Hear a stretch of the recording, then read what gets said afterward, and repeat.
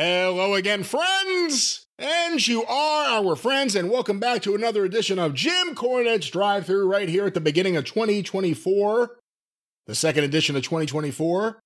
I'm your host, the great Brian Last. We have a lot of things to talk about today.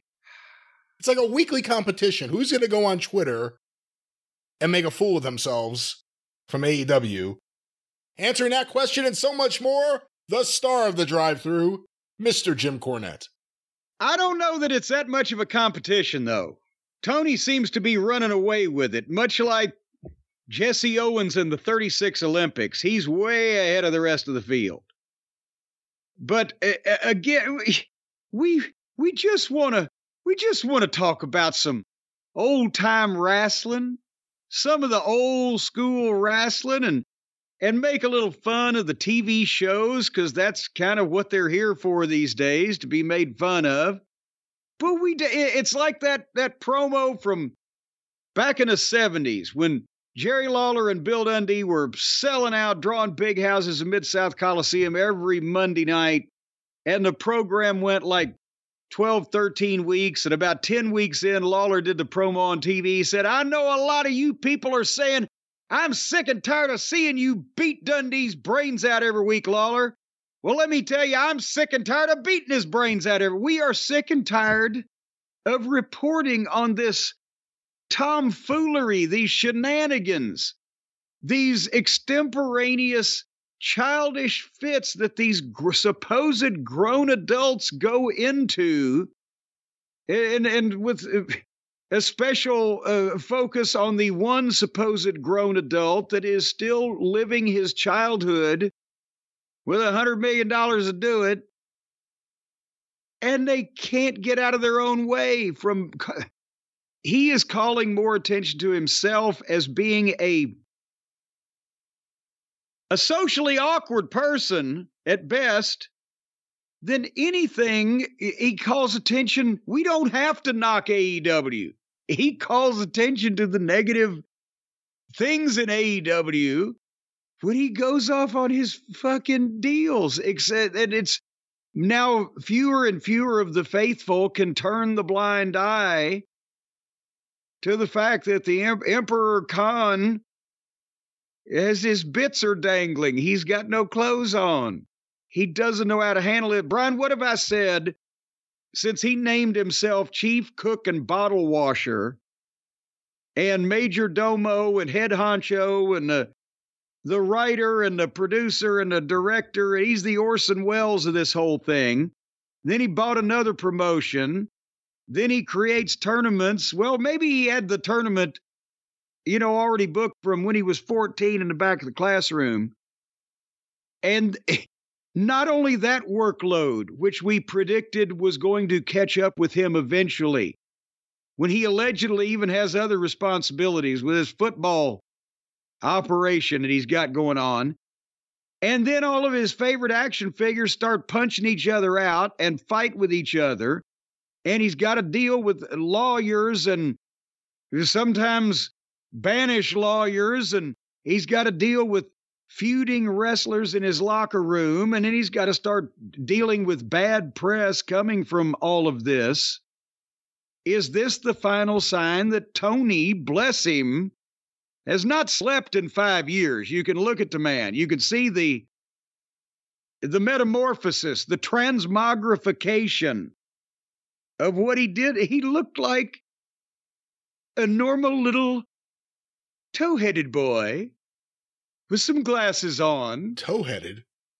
I don't know. That's an expression. I don't know what it means from the old days. I never heard that before. He's a cute little toe-headed boy. I think he was either had a cowlick or he was blonde. I'm not sure which, but he looked like a normal, klutzy young man, shaven, wearing a suit, hair had seen a comb, been introduced to a brush and shampoo.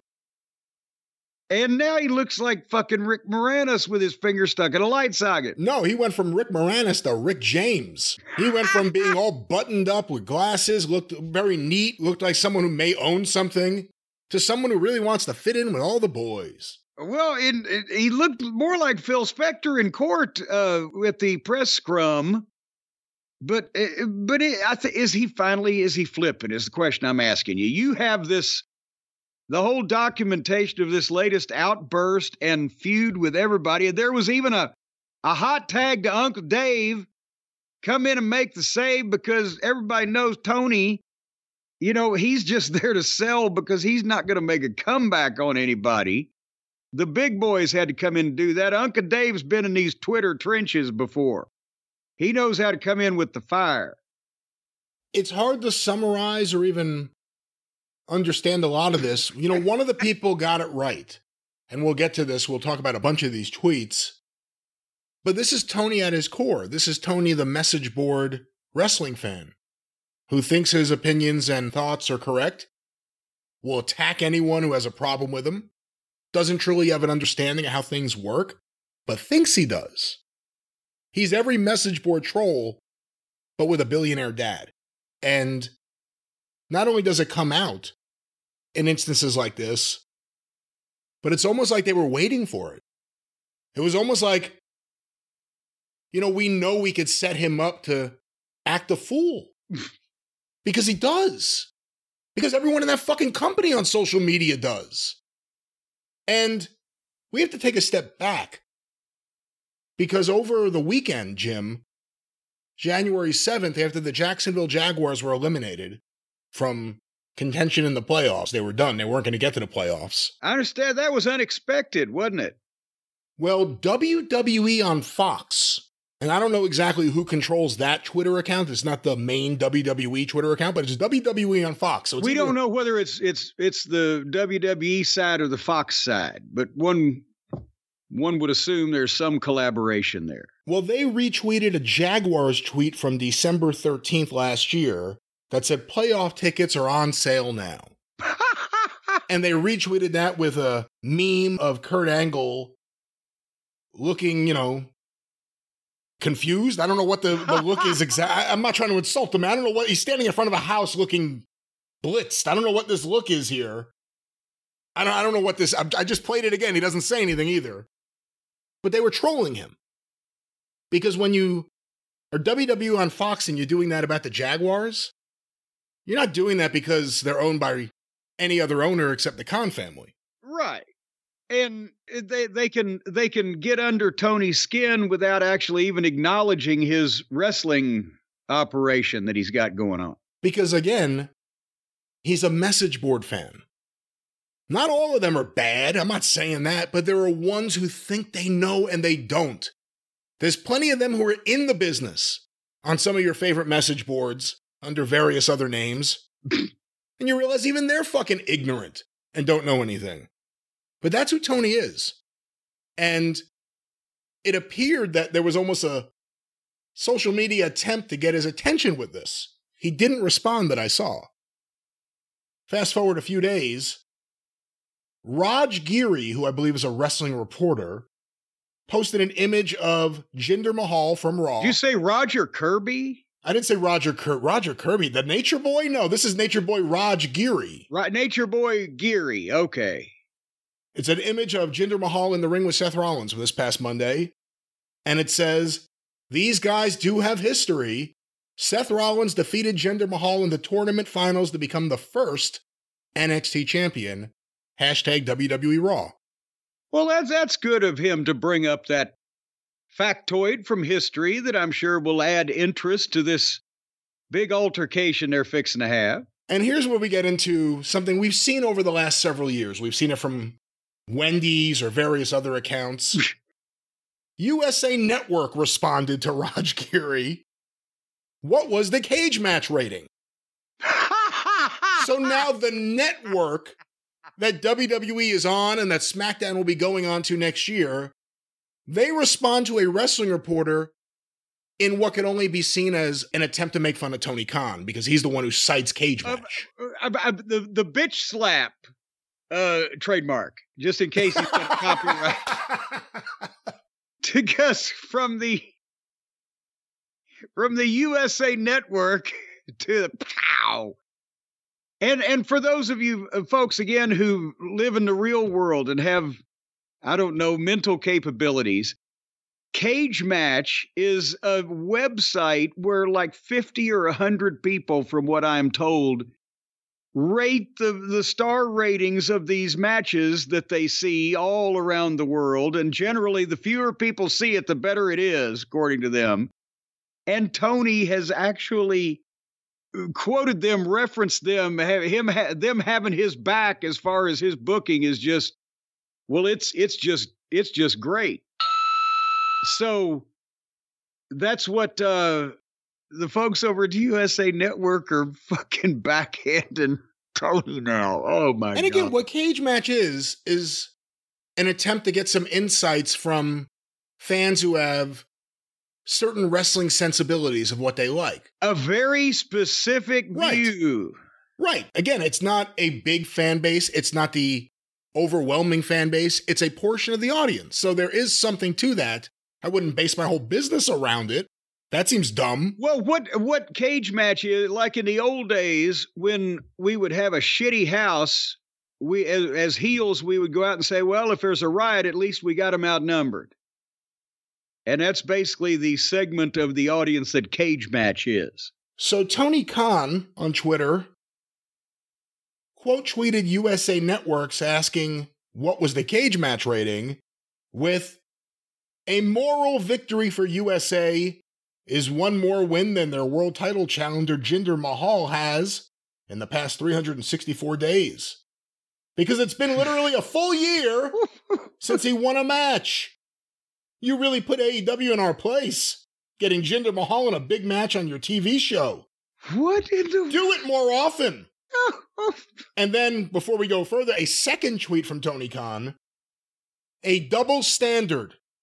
Hook, 28-1 career record, on a winning streak, calls out the champ.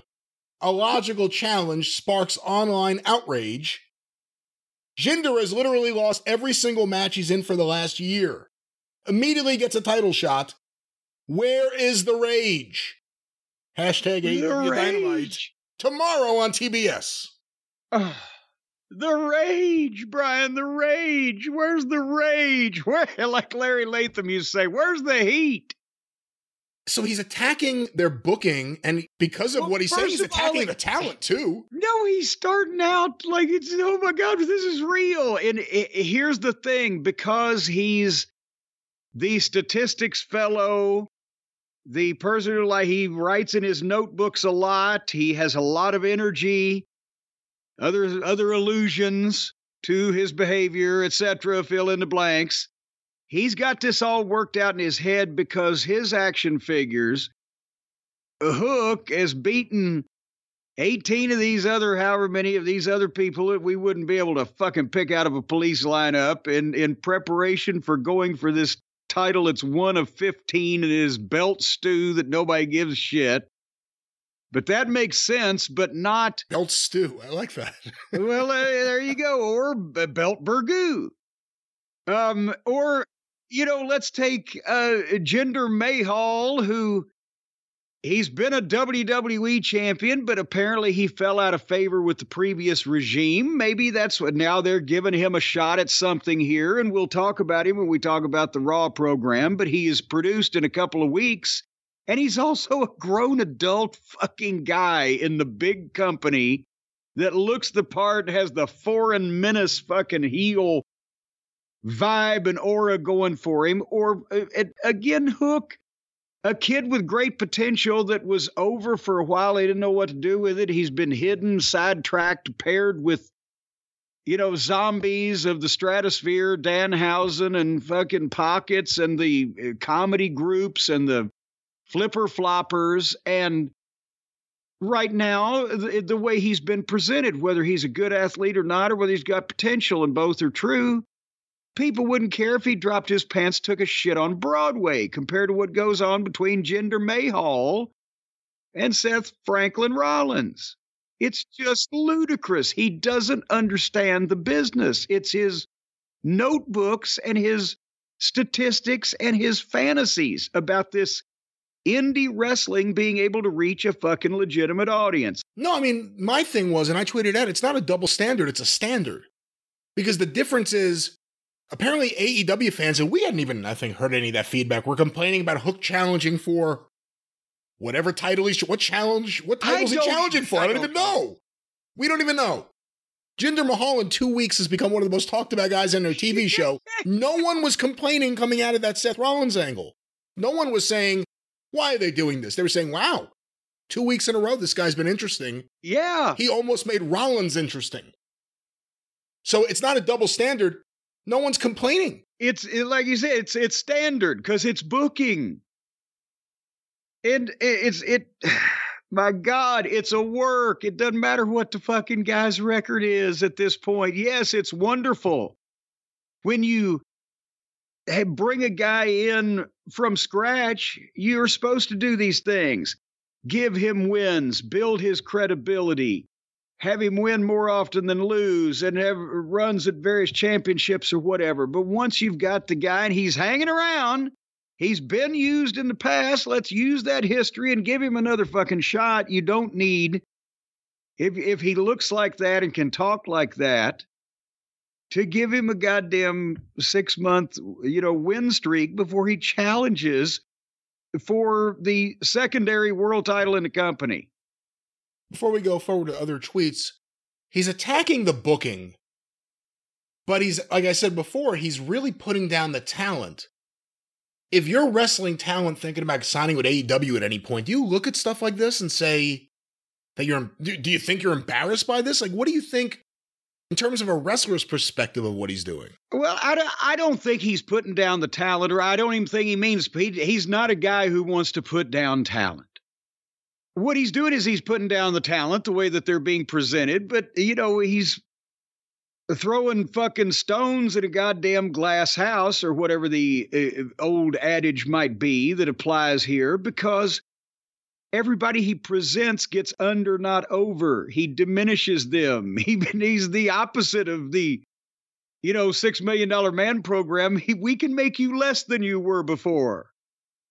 And here they're doing something again in 2 weeks, but so far successfully, where people aren't, especially against The Rock, obviously, but the guy had gotten some legitimate level of heat, as we discussed, on his own.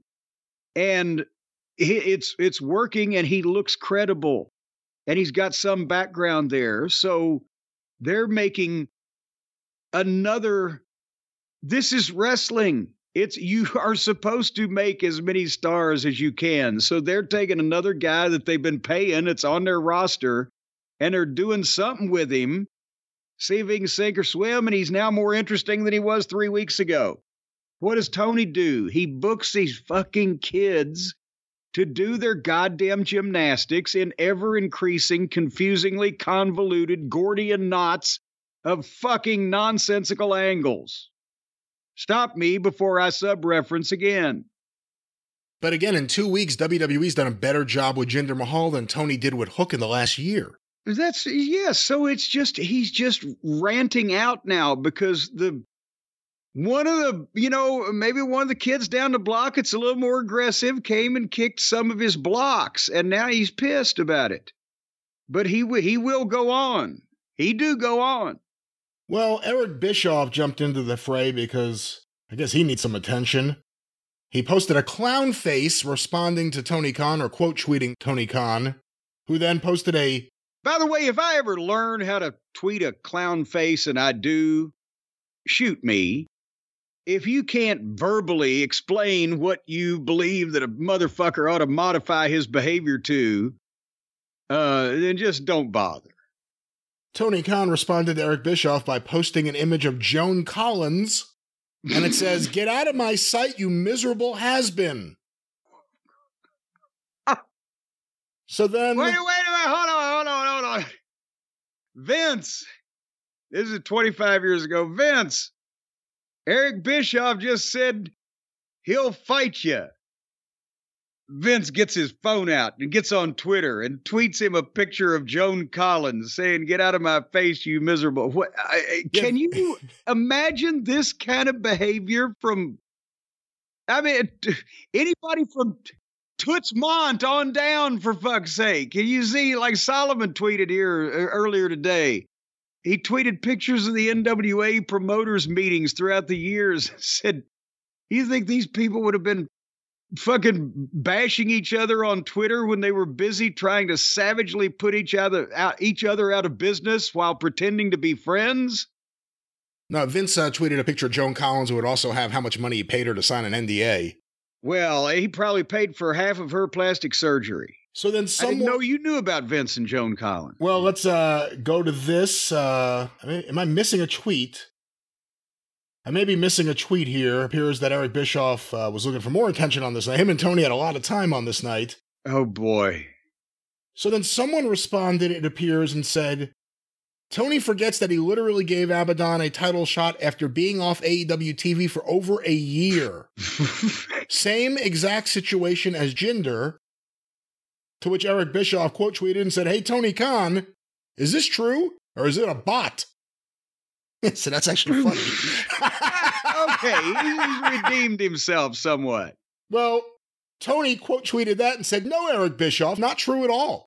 Abaddon returned to AEW, plus then they won a 4-way match on TNT against other great wrestlers to earn a title shot, which is completely different. You lost me around the fucking close turn with that sentence. I guess it's not a plus. I guess it's supposed to be end. No, Eric Bischoff, not true at all. Abaddon returned to AEW and then won a 4-way match on TNT against other great wrestlers to earn a title shot, which is completely different than someone going a full year losing every match they're in, getting a title shot without a single win. He then replied to himself, reading would be your friend, Eric. Which is a Dave Meltzer term. Reading would be your friend. But hold on a second. So he's... Again, it's a fucking work. And nobody saw or gave a shit about the 4-way she won to begin with, because it sucked.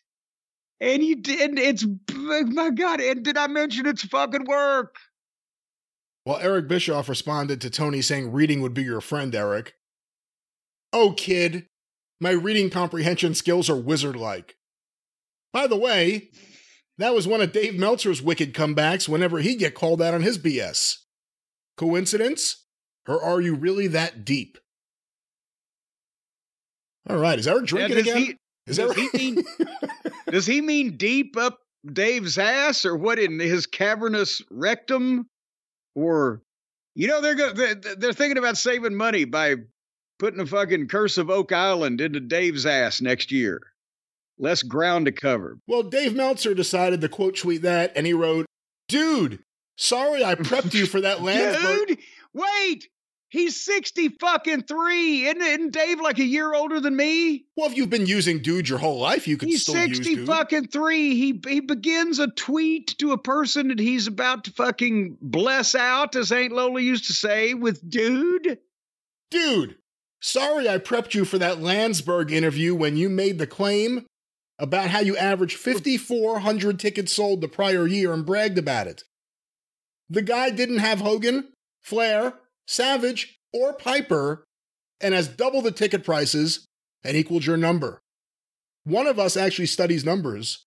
The other one calls names because he can't remember, nor has any research capability. Wait. So what by the way that you read that, again, I was trying to take in Dave's tortured syntax. Remember, he ought to be arrested for war crimes on syntax. But so apparently when Eric Bischoff was interviewed at some point by Steve Landsberg or David Landsberg? Michael Landsberg.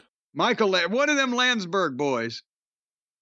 That he probably called or emailed or in some way asked Dave Meltzer, hey, how many fucking fans do we draw to these got average or whatever? And Meltzer told him, so now, well, goddamn, you had to come to me. Is that what that is? I don't know, but I'm pretty sure Michael Landsberg hasn't interviewed anyone in like 20 years or something. Well, I right? know this would be when Bischoff was running WCW. So it's from that, yes. Well, we will continue on. Jinder Mahal retweeted Tony Khan and said, who the fuck is Hook? Watch Monday Night Raw on USA Network Monday, 8 p.m. Taz retweeted that and wrote Hook. And then Dustin Rhodes wrote, guys, just enjoy wrestling. We love to do it for you. Lighten up on the tribalism. Hashtag keep stepping. To which Paul Levesque tweeted, fuck you, Dustin Rhodes. No, that didn't happen. That one didn't happen. At this point, Jinder was the #1 trending thing in the country. Anthony Bowens wrote Go Hook, hashtag lads. Dax Harwood lent his support to Hook and also started going after Bischoff. Well, it's not about supporting Hook. If we think he's a fine young man, he's been caught up in this display of his boss's immaturity and foolishness. Jeremy Lambert retweeted Tony Khan's tweet to Bischoff explaining why Abaddon was a challenger. He wrote, Eric could have found this information on Cage Match. To which Tony Khan replied, the irony! Hashtag AEW Dynamite. Hurricane Helms tweeted out a picture of him drinking. It says, reading wrestling Twitter. Wait a minute, it said what now? Well, it's just a picture of him drinking from a cup, and it says, reading wrestling Twitter. Yeah. Oh, when you tweeted a picture of him drinking, I was picturing him with a fucking bottle turned about halfway up. And again, a few other wrestlers chimed in. Here's an interesting one from Matt Cardona. Brian Myers and him lost 269 matches in a row before we won the tag titles at WrestleMania, and the place exploded.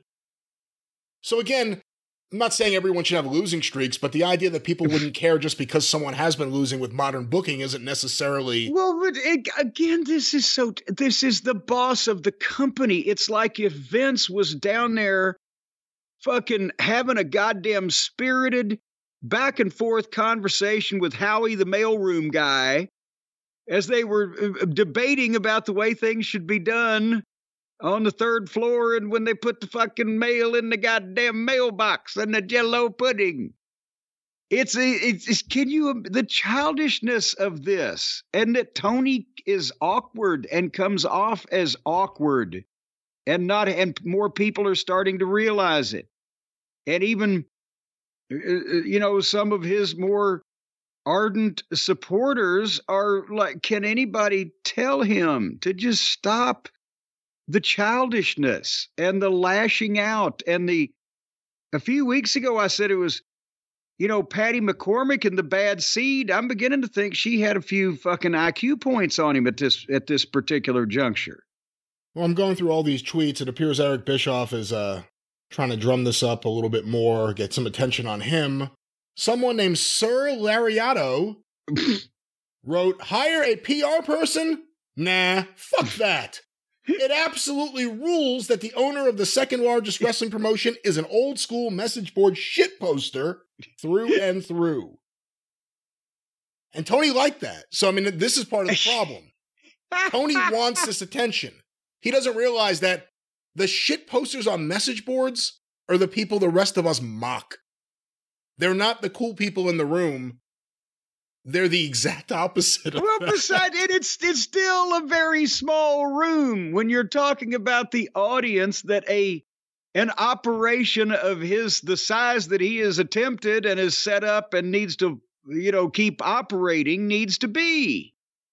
He needs the whole house, not just that one room of really devoted people, so he can stand there and preach to the choir and have his friendly websites come and ask him questions for hours like he's, goddamn Bum Phillips or one of these goddamn big sports coaches.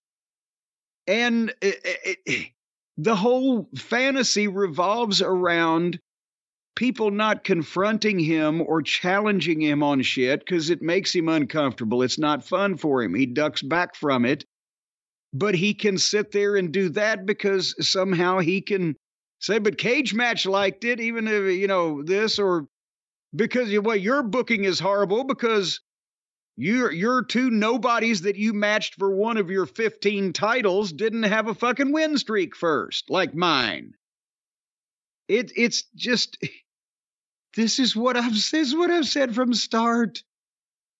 It's a fan.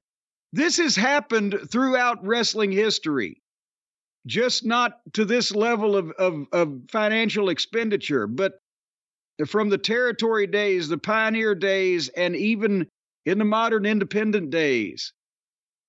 Tony reminds me, do you know what old time from the territory days promoter that Tony Khan reminds me of? From the territories?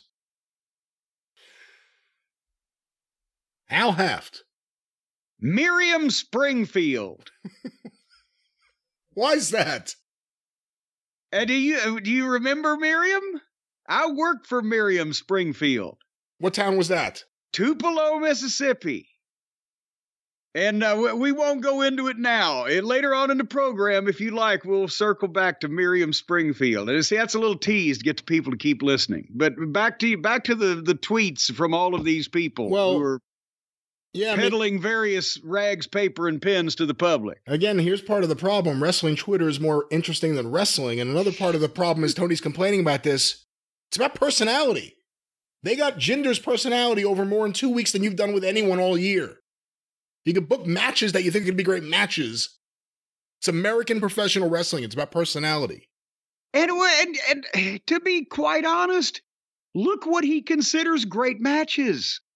It's not even that he doesn't have an eye toward the personality or the psychology of, I don't even like to use the word storyline. That's not a wrestling term. That's a made-up modern, smart fan term. But the psychology behind it, the angle behind it, he not only doesn't understand that, but look at what he thinks is great matches. He legitimately believes that Riho is having great matches. Partially because he doesn't want to hurt her feelings, and partially because I believe he really thinks that. And so few other people do. Well, Jim, the wrestler Idris Enough. Seriously? What? He's in NXT, right? Oh, well, with a name like that, it would almost have to be there. He retweeted Tony's tweet about double standards and wrote STFU, which translates to shut the fuck up. So now the NXT wrestlers are taking shots at Tony. Let's give this guy credit for once he had a good line.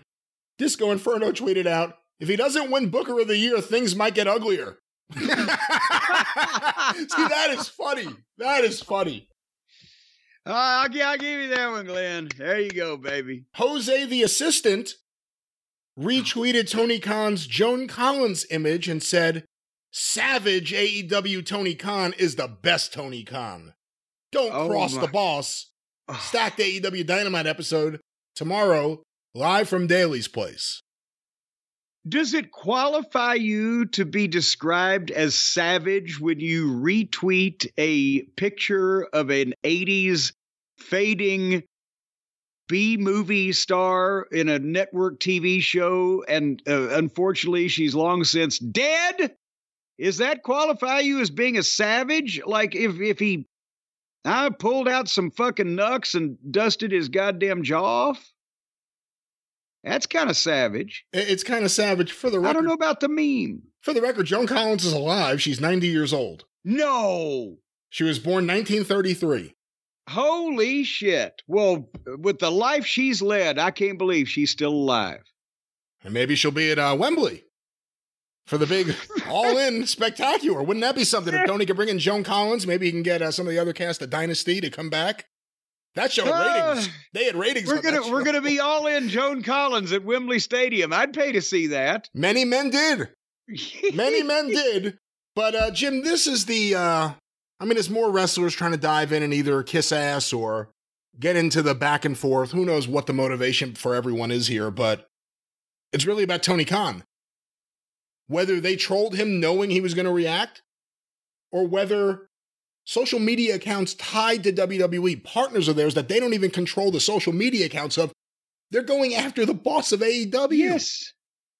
And he's responding and playing into their hands in a lot of ways. He probably thinks he's doing a good job on social media with this stuff. He also thinks every episode's great, every match is great, and his media scrums are not problematic at all. We also know that Tony is not honest about any of the inner workings in AEW with anyone who asks him any questions about it. Well, and also here's something else before you slide on by it, baby. Let's back up. Let's moonwalk back to it. The fact that these unrelated entities, and yes, we've seen that various social media people who have these unrelated to wrestling, have charge of the unrelated to wrestling accounts, whether it be Wendy's, whether it be USA Network, whatever the case, they have chimed in on occasions because the social media people are probably, if not wrestling fans per se, certainly cognizant of what's going on in wrestling because it's so much social media, right? That's a fair statement to make. It's not just wrestling. I think it's across the board, but yeah. Yeah. So when they chime in, but they also now, it's becoming a thing where, yeah, I can just fucking bitch slap this guy and I don't even care if he responds because it's going to be entertaining and so weak. And they're taking shots because they can. They feel emboldened to. Impunity has set in on making fun of the way Tony Khan has been acting, talking, tweeting, whatever the case. And that's kind of, do you ever remember a point where it was just, besides if you were billionaire Ted, that it was okay in the wrestling business or anywhere around it, you just openly make fun of Vince McMahon? Yeah. I mean, Bischoff did it. The fans could, but I'm talking about anybody but, the WCW empire. Even Crockett and Dusty weren't making fun of Vince. They weren't talking about Vince. Vince was a boss, for good or for bad, whatever you want to say about him. And of course, his perverted, weird antics and all these weird, perverted payoffs. And all right, else. But down, boy. That's what they said to him, and he didn't listen. He said, no, I don't listen to anyone. Should have kept that water hose where you could reach it. Fuck Joan Collins. But what were we saying about the pervert? I forgot. What I was saying was a boss. He was a boss. It wasn't just about social media. It was about the way the people who worked there treated him, talked about him, respected him. Or if they didn't respect him, didn't talk about him in a way that was publicly embarrassing. AEW has none of that. They have none of that. And again, I always say nothing's getting better. Like, there's nothing that would give you the confidence to think now's the time for me to go out there and whip out my cock. No, put that thing away. He took it out. But, the problem is it's not going to stop. Tony thinks this is good marketing work, I guess. Good publicity. Any publicity is good publicity. Do you think he thinks about it that way first, or does he just want to burn the person who has offended him on the spot? Is he kind of like in some way of a Trump-esque Twitter person who's just his head's on fire when these people are saying these bad things about him? I think it's like the special announcements. The first time he did it, it popped a number. The second time it did it, it popped a number, not as big, but still a little bit of a bump. Eventually that went away because he thought it was a tool that he could use, and then he used it nonstop. I don't know. I don't think Tony's ever been that far away from a little bump. Did you just knock us off the air? What happened? I knocked us off the air laughing at what you just said, but there it is. But I think social media is the same way. I'm going to guess at some point in the 4-year history of Dynamite, some of his social media stuff, which wasn't him just warring with people, caused what he thought was the numbers to go up. And I think it's a tool that the day before a taping or a live show, he may want to use. I don't think that's outrageous. Can anybody help him with it? Give him some suggestions, maybe what to do or not to do or say, or coaching, guidance, mentorship? There are lots of people that could help him, but when you don't think there's a problem, when you think everything you touch turns to gold, when you think everything you're doing is right, when you can justify all your shit in your head, that's the problem. And that's Tony.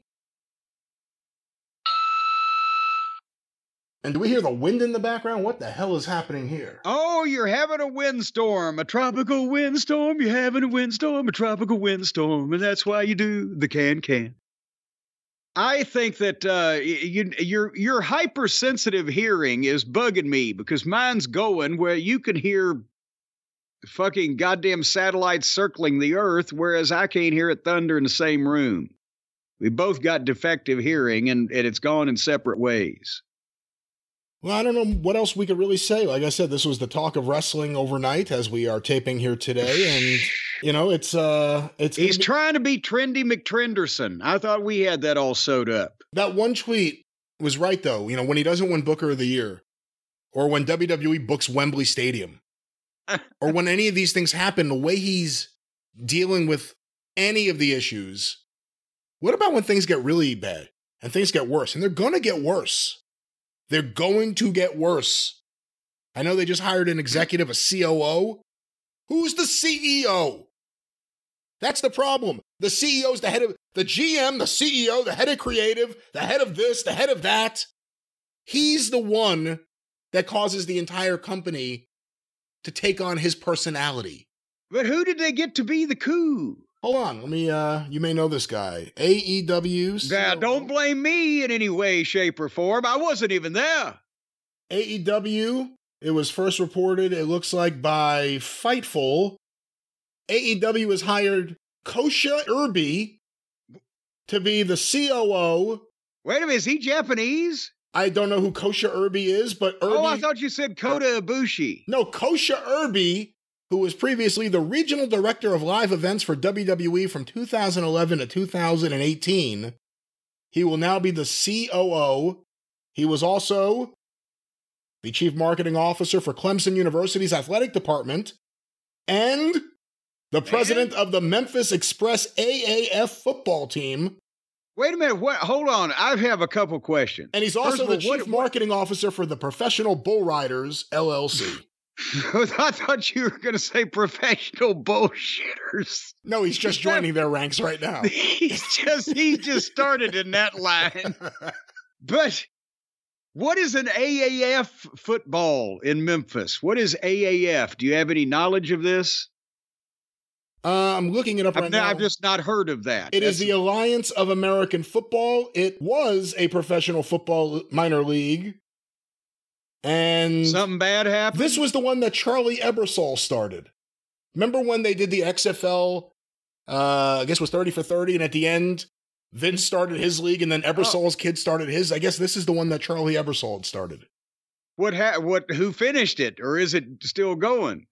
Well, I'm going to go right here to this section. It says bankruptcy liquidation. Whoa, I'm going to guess this may be the end. The 5 operating entities filed for joint Chapter 7 bankruptcy. Woo, I didn't even know they had a Chapter 7. The uniforms and equipment were stored in a lot in San Antonio, Texas, and eventually auctioned off in 2019.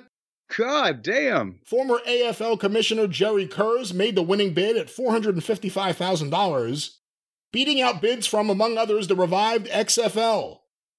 Well, anyway, but back to Kirby. Ishmael. Irby. No, not Kirby. Irby. Kosher Irby. I said Kirby. Kosher Irby. He's kosher. He's not kosher. He's kosher. Kosher. Jewish fella? No, K-O-S-H-I. How are you spelling these words? Wait a minute. Back up. Let me get a pen here. What is his... We're talking seriously. What is his first name? Again, I'm asking you. We're trying to be serious. We're talking about the new COO, the Chief Operating Officer of AEW, Kosha Irby, Kosha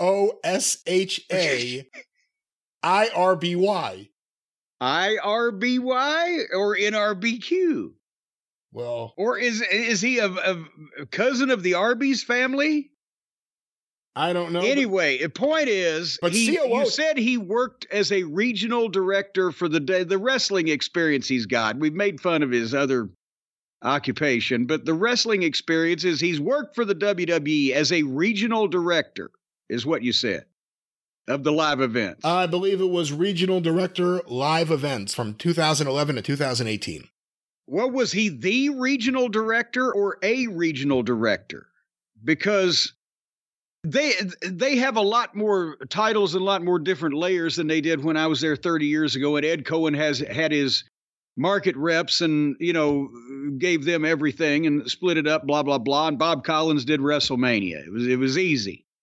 I'm sure they got a bunch of fine, motivated young business people now, but was he one of a group of the old-time market reps, or was he a guy in charge of something on a company-wide basis? That would be the question I would have had. And otherwise, I've never heard of this fucking guy before. And again, COO. Is Kosha short for something? No, it doesn't appear so. It appears that's his name. But again, COO is number 2. CEO is number 1. COO is number 2 at almost any serious corporation. Yeah, so how he was a regional live event guy, and suddenly he's number 2 in command of the entire national televised wrestling company. I would like to have more information. Now, chief operating officer makes me think that a lot of the things that maybe there are some changes right now would be under him. Things that wouldn't involve booking, because Tony's not letting go of that. Things like merchandising, live events, all these things that there have been nothing but problems with. And they just, coincidentally enough, at the end of the year, all these people decided to go. Wonder if this guy's got a legal degree also. Maybe. To kind of suss out the legal department. Come on, I'm sure the Jaguars have done great since they got some more legal help there a few months ago for whatever reason that was. But, Jim, to tie this all together, AEW, a new COO, does a COO make a difference? Well, if it's what you just said, yeah, I mean, I'm not saying this one will or won't, because I have this first time I've heard of him breathing on this planet, right? Not an extensive background at the top of a wrestling company or even a national televised anything company to be a number 2 or a COO, as you described it. But if it's got to be a step up that he has any experience compared to some of the people that he may potentially be replacing. As you mentioned, find somebody that does merchandise at our level, which is not the level of the NFL, but not the level of the goddamn, outlaw mudshow.com. Or find people who we can hire in these various positions that we have gone to our own little incestuous well when this company was just as Mama Cornette used to say, a gleam in your father's eye. But now that it's actually running these fucking NBA arenas and there's nobody in it, we do need local promoters out there that know how to hustle. And, if any of those things where they're showing weakness, imagine how much ground that takes in. This guy probably be better than the ones he's replacing. The question is he somebody's fucking friend? You have to wonder in this company. Is he related or friends or, whatever, or elsewise? Is he a budding business genius that they have recognized and plucked out of the fucking field to be theirs? See, the sad thing is, if he is a genius and he's coming along now, he's too late. If they had that person in that position 4 years ago, it would be a different game, maybe. But wait, maybe he can take the body while it's on the operating table on the life support. He can take the brain out. He can massage it a little bit, put it back in. Let's say they could fix a lot of the problems, the operating problems. I mean, he's a chief operating officer, everything from merch to what merch is there, just everything.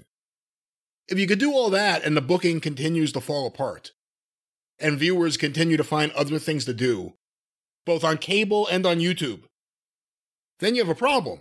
Now you have the serious team, now everything's working out, but you don't have the content, the star power. I mean, we talk a lot about their star power recently on their show, the lack of it.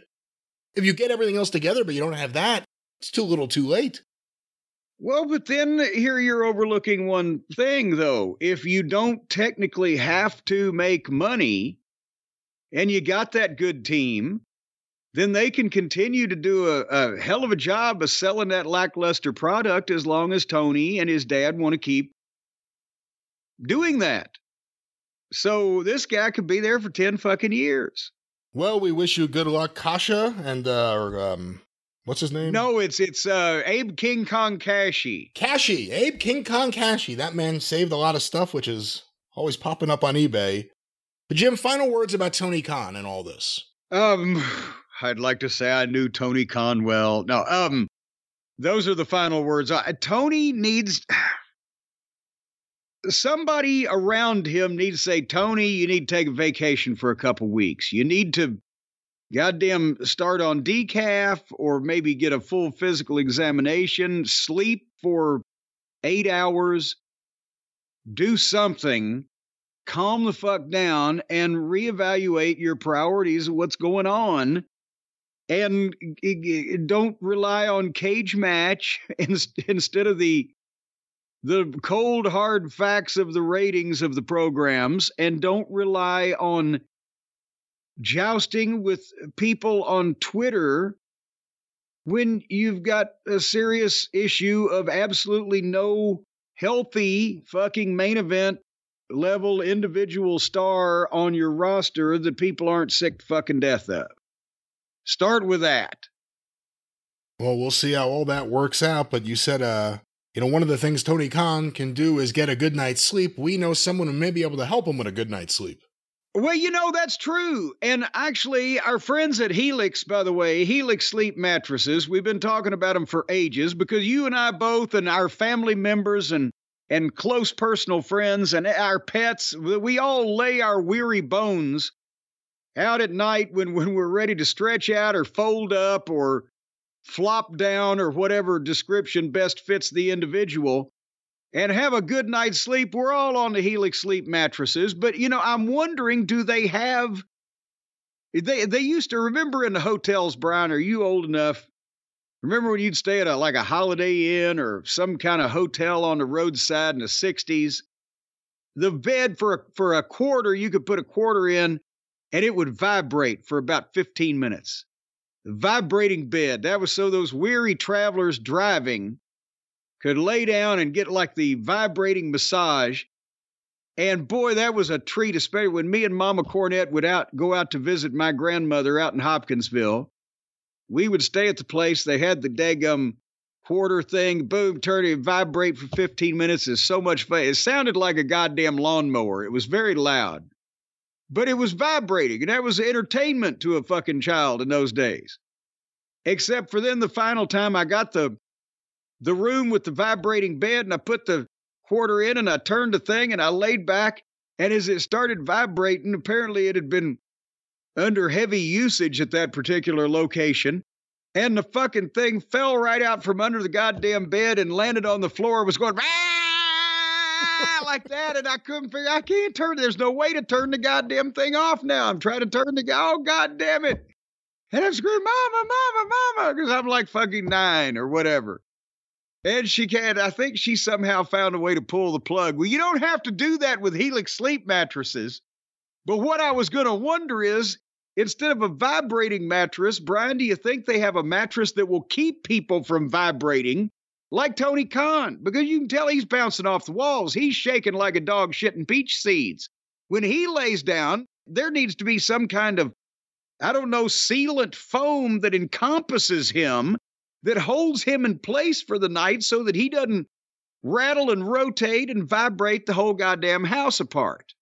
I wonder if they have one of those at Helix. Well, they have the sleep survey that you do to get the right mattress, and I would have to think Tony Khan, based on the way he behaves, his condition, I don't think he needs a firm mattress. I think it needs to be one that you can kind of sink into.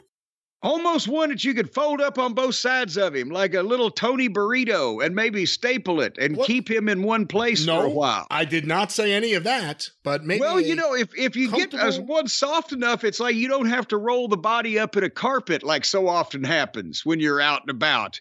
You can just fold the mattress up around the body. I don't know anything about that kind of stuff. I ain't got nobody. But I'll tell you what, Helix does have the mattress for the big and tall, folks. They have the plus size mattress for the big and tall is what it says. And that gives you plenty of room to do whatever you want, because you don't have to, you can get this without being either unnaturally large or, offensively tall or big or whatever, like I'm sure the 1,000-pound sisters on that TV program, they're probably on a Helix, because look at the state of them. Or if you're just a giant, if you're 7.5 feet tall, but you only weigh, say, 190 pounds, so your feet are size 22, but it looks like you're standing in canoes, you can get one of these. And if you have to, you can sleep corner to corner. We'll work it out. Just tape measure yourself and fill the application out. I don't know how much of that would apply here, but again, ladies and gentlemen, you want a good night's sleep, a comfortable mattress, the right mattress for you. Yeah, even if you're offensively large and grotesque, they're going to service you no matter how much society shuns you. Well, again, if you're a grossly obese and just your skin looks like goddamn baggy fucking skin on a goddamn old goat, you'll still find people that will love you and deal with you here. They won't shun you or turn you away because of your appearance. I don't want to talk about goat love or whatever it is that you're trying to talk about here, but we're talking about comfortable beds and comfortable mattresses. And of course, nobody, as you said earlier, do you think Tony should record a version of Just the Gigolo? Oh, as a matter of fact, come on. Skitty bop. I think that would be perfect for him. He could have the little top hat on, like Michigan J. Frog and the cane. But I'm just a gigolo, and everywhere I go, I fear for my life. Well, yes,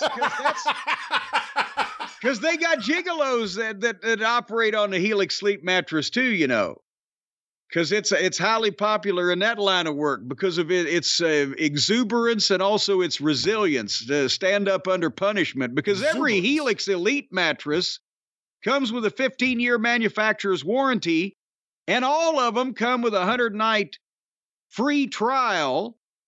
And as a matter of the other ones come with I think there's a 10-year warranty. Hey, if you're 60, 65 years old, just go ahead and buy this and say, fuck it. You won't need another one. Because you'll be in the ground. You'll be pushing up daisies. You'll be fertilizer. By the time you need a new mattress, so you can not have to worry about that. Do you want to be laying on your deathbed at the old folks' home, Brian Last, thinking, oh, God damn it. Oh, God, I'm going to live 3 months. But God damn it, my mattress is going to wear out in 6 weeks. I should have done something 12 years ago. I don't plan on leaving Last Manor if I'm in that state. I'm not going to an old folks' home. Well, you don't want to be, whatever you're laying on. By the time that, because you're a young man, by the time that you reach that point, you could have blown all the money and you could be sleeping on a fucking stack of rocks. And by the time I'm that age, they may discover something that causes life to go on forever. So it may not be your last Helix Sleep mattress. There's always more, and they're always comfortable, and they're always right for you, and there's always a great way to sleep on them. Helix Sleep. See, I got a loophole in that, because if you're going to go on forever, you want the best quality mattress, so get one of these right now. Because if it's guaranteed for 15 years, they probably think the thing's going to last for 20. So you're doing the right thing financially. If you go right now. If you're young, buy 3. That's 45 years covered. Well, there you go. Just get 3 of them, because you're going to get 20% off. So there you go. Get 3 of them and you'll get 60% off. Helix right now is offering 20% off all mattress orders and 2 free pillows for our listeners if you go to Helix, HELIX, sleep.com/JCE and use the code HelixPartner20. You're going to get 20% off and 2 free pillows. So if you are a person, and they got let's say the Elite's got the 15-year warranty, the other's got the 10-year warranty. Let's say you go for an Elite, and you're a person who is 30 years old and you expect to live to be 75 years old. Right now, you get 3 mattresses. You'll get 6 free pillows and 20. So you get 60% off. 20% off times 3, right? Is that the way that would work? Brian, there's got to be a loophole in that somehow. There certainly does. There's a double standard. It's a double standard. Oh, it's a double standard instead of a fucking reverse okie doke. Well, you'll get 20% off 3 mattresses. So it'll be like you got 60% off 1 mattress. And that means you got a 33 1/3% chance of loving each of those mattresses. So right now, HelixSleep.com/JCE, use the code HelixPartner20 and buy 3 mattresses. Actually, you could buy 6, because if you got a friend the same age, they're going to be in the same fucking boat. So just go ahead and get 6, give 3 to them, keep 3 for yourself. You'll never have to buy another mattress again, and you'll have 6. You'll have enough pillows for a New Orleans whorehouse. If you buy 5 beds, you get a free Jim Cornette autograph. All right. But you have to prove it. You have to prove it. You have to prove it. And and then you have to come and take it from an envelope hanging on my fence. Why? Why do we have to make it so problematic for everyone to get the money? Well, I'm not going to run over to the post office just for that. All right. HelixSleep.com. Yeah. What's the promo code? JCE, and well, it's /JCE, and the promo code is HelixPartner20. That's what it is. And that's what it is. And a lot of people don't think it be like it is, but it do.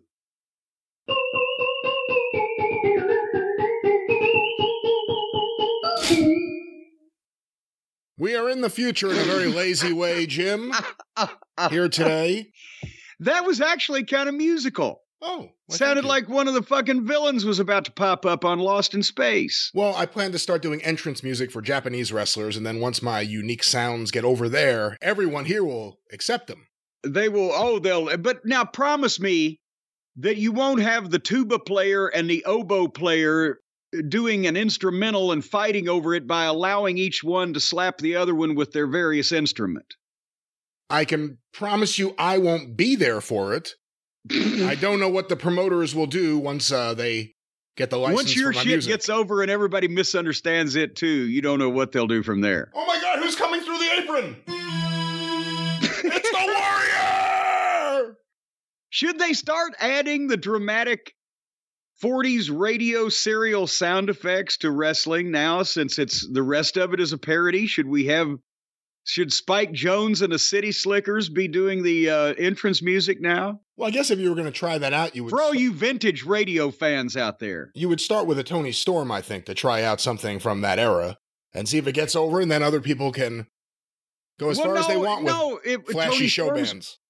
Hers would have to be vintage, too, so she'd have to go back into the fucking, like, 1890s and do some kind of dance hall routine, like fucking Yukon Annie or something. Klondike Kate. I wish Jim Herd was there with his ideas to get, like, Turner branding onto the shows. Like Tony Storm could feud with Thelma Todd! I stole those ideas that I just came up with from stuff that Jim Herd wanted to do. So... Well... we'll get to whatever happened to Spartacus and everything else later on in the show, but Jim... Long John Silver. We left everything before, with Helix Sleep, of course, but before that, talking about AEW's new COO, Kasha Varnagin. I forget what his name was now, but... He's from Kenosha, Wisconsin. We also have some other news, and it ties into some things we've recently talked about. This is from Variety by Joe Otterson. WWE hires ESPN alum Lee Fitting as head of media and production following Kevin Dunn's exit. So they've made a hire, an outside hire from ESPN. Before we say anything else, what do you think of that? Well, but now, is he hired after Kevin Dunn's departure? Or is he hired to take Kevin Dunn's position? That was not Kevin Dunn's position. Can we clarify? If I'm confused, some of the listeners may be as well. Well, I'll read the article, but of course, Kevin Dunn also had positions beyond his production capabilities. He could get in all kind of positions when Vince was around, down on his knees, groveling on his ass. That's right. And most, I don't know how many TV producers get those kind of perks like he got, but here's the article. WWE has hired Lee Fitting as the company's new head of media and production, Variety has learned. At least he's got a name you can pronounce and have heard other people with in the past. This hiring comes just after the departure of Kevin Dunn, the longtime WWE head of production. Dunn had been with WWE for over 4 decades before his exit was announced in late December. He was then thrown out a window. Fitting joins WWE after a 25-year run at ESPN. Wow. During his time with the sports broadcasting powerhouse, he oversaw production on telecasts like Monday Night Football, College Game Day, the College Football Playoff, and several others. He departed ESPN in August 2023. We have a fluff quote from Nick Khan. This is the latest change. This is not from Nick Khan. I'm going past the fluff quote. This is the latest change at WWE in the past year. WWE was officially sold to Endeavor in September 2023, with Endeavor merging WWE and the UFC into a new entity known as TKO Group Holdings. Vince McMahon, former CEO of WWE, has assumed the role of executive chairman of TKO Group. Paul Triple H Levesque is WWE's chief content officer and head of creative. And then it talks about how Raw currently has their rights being negotiated for. Again, what do you think? An outside hire, 25 years of experience at ESPN, including Monday Night Football, major programs, major sporting events, weekly sporting shows.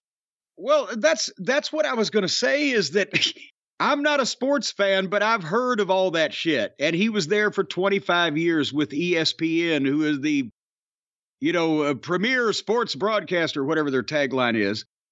With all due respect to the other guy and what he may be doing or not doing, that they hired, in AEW to be the COO. They need a coup. They need a coup over there. They need a palace coup real bad. But, he had, I was asking, is that what is this football league that he worked with? And I can't remember it now what it was. And, he was someplace, he was, the old football league. And he was somewhere else for 4 years or whatever. This guy sounds, with the WWE, like a pretty accomplished individual in sports broadcasting.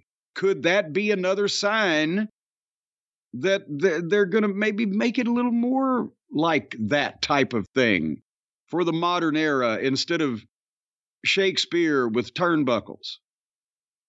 For the most part, a lot of the people who start working in wrestling production, or at least did over the last 40 years, stayed in it. There are names that are still there until they decided to go. Keith Mitchell.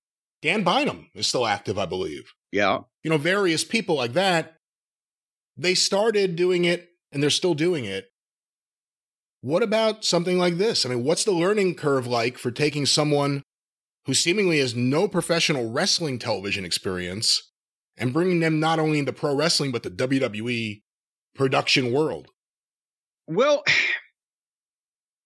with the guys from the territory days who you mentioned that, the names, some are still with us and they got in it and stayed in it for a long time, you had to have a better working knowledge of what wrestling was and what the boys did, and know the individuals and kind of follow along with the program, because so much of it was on the fly and so much of it wasn't scripted out or written down or even relayed sometimes to the production people. And you had to kind of have a feel for the shit. That's why there were so many missed camera shots. There was no such thing as a producer of a match back then, right? And so, the fucking production crew is literally watching this chaos unfold, and it's, they might know who's going to win or the approximate finish, but it's now much more controlled, as we know, much more pre-planned, much more, everybody's more in on exactly what's going to take place. They walk through shit, for Christ's sake. So what you need now at the level of the WWE, or allegedly AEW, is a television production whiz who knows how to get the proper people and knows how to find the director that can handle a 7 or 8 or 10 or 12 camera live shoot or more for WrestleMania, and how to have a overall look, because you've got the budget. You're competing with network sports programs. How to have the overall look of the program. For whatever reason, people have attributed it to Kevin Dunn. He wasn't doing it when I was there, but I'm not absolving him.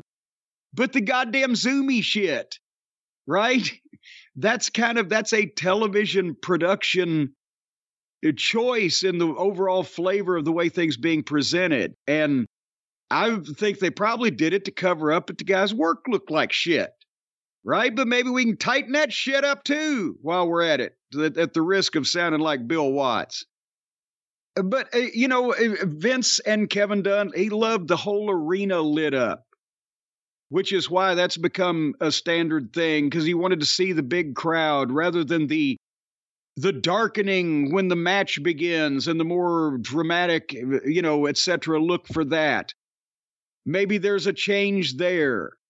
Maybe, who knows what the fuck, but a head of production a television production that large or a television production company that large doing programs like that has to know everything there is to know about TV, how to shoot these buildings, how to get the most out of it. You've heard people say that even when AEW had a crowd of some size, they'd shoot it and kind of didn't look that way, but WWE can make everything look like they're in goddamn the Silverdome. It's lenses, it's fucking equipment that's used, it's angles, it's getting the proper people to plan these things and execute it. And the massive roster of producers and agents and executives and muckety mucks are going to be able to translate what's going to happen in the wrestling to if they do their jobs, to the production people who are going to shoot it like it's goddamn, remake of Ben-Hur.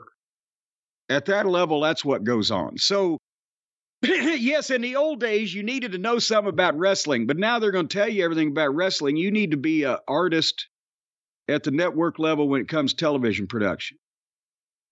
Well, we shall see what happens. Do they continue what they've always been doing? Do new ideas and new looks get introduced into the program? It'll be very Give us announcers in the ring instead of these motherfuckers just emoting at each other.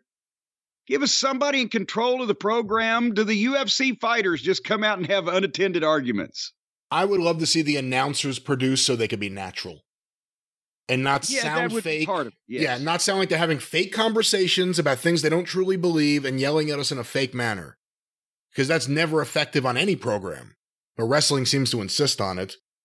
We shall see what happens, but on that topic, Jim, I guess one of the productions under Lee Fitting's agenda right now, WWE Raw, and this past week WWE Raw took place from a city whose name I forget, but it was an interesting show and they started out pretty hot. Wait a minute, it was Portland, Oregon.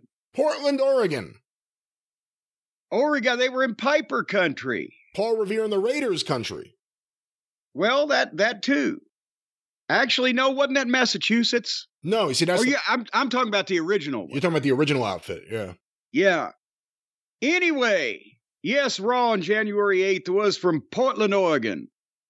And they're actually not only making Drew McIntyre interesting to me somehow, but they did an opening interview segment that within 15 minutes, I think it was under 15 minutes, 3 times as much as normal was said, and there was a fucking point to it, and it got you interested in what might happen next. Imagine that.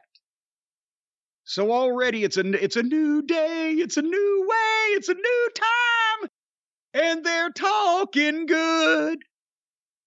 But you're singing like shit. As usual. I haven't seen any goddamn praise on your singing from the Lee Strasberg Academy or whoever it is up there in New York that teaches that kind of thing. Lee Strasberg, he's teaching singing now. Well, from the grave, by the way. He could do everything else. From the grave. He's teaching singing. He went to a whole new career. He went from acting to singing. Well, and, every time you hear, ooh, that's Lee Strasberg. Well, let's talk about this segment and McIntyre had a problem with. McIntyre came out and started cutting a promo, and basically he cost himself the match. He didn't win the title last week. Maybe I've been holding myself back. Maybe I need to step away and get my shit straight. And he's milking it. But no, then I realized I didn't lose. Priest cashed in like an idiot. Remember, we didn't watch last week because it was New Year's. What the fuck? But Priest cashed in and cost him the match, and not only didn't win the title for himself, but he cost him the title. He screwed me. And now I'm standing back and I see Cody coming in, getting all this political pull, and Punk coming back and getting welcomed with open arms. Maybe I ought to leave for 9 years and come back and get a hero's reception. And you'll never guess, Brian, what happened then. I saw the show. I don't have to guess. Oh, that's true. I'm afraid what's coming next. Like Mussolini, he's extra spicy. Because out came CM Punk, and he gets the chance, and etc. And that's what he said. We're in Piper country. He told Drew he should have worn the kilt. They would have appreciated him. And he came out so that whatever Drew had to say, he could say to his face. And this worked. Because Punk got up on the turnbuckle and stretched out like a wise ass, said, go ahead, big mouth, kind of thing. And McIntyre, congratulations, over a month and you're still here and you haven't melted down or self-destructed, but I know the real you. And he listed his grievances from when McIntyre was there before as a kid in need of a leader. And now he tells Punk, I'm your leader now, kid.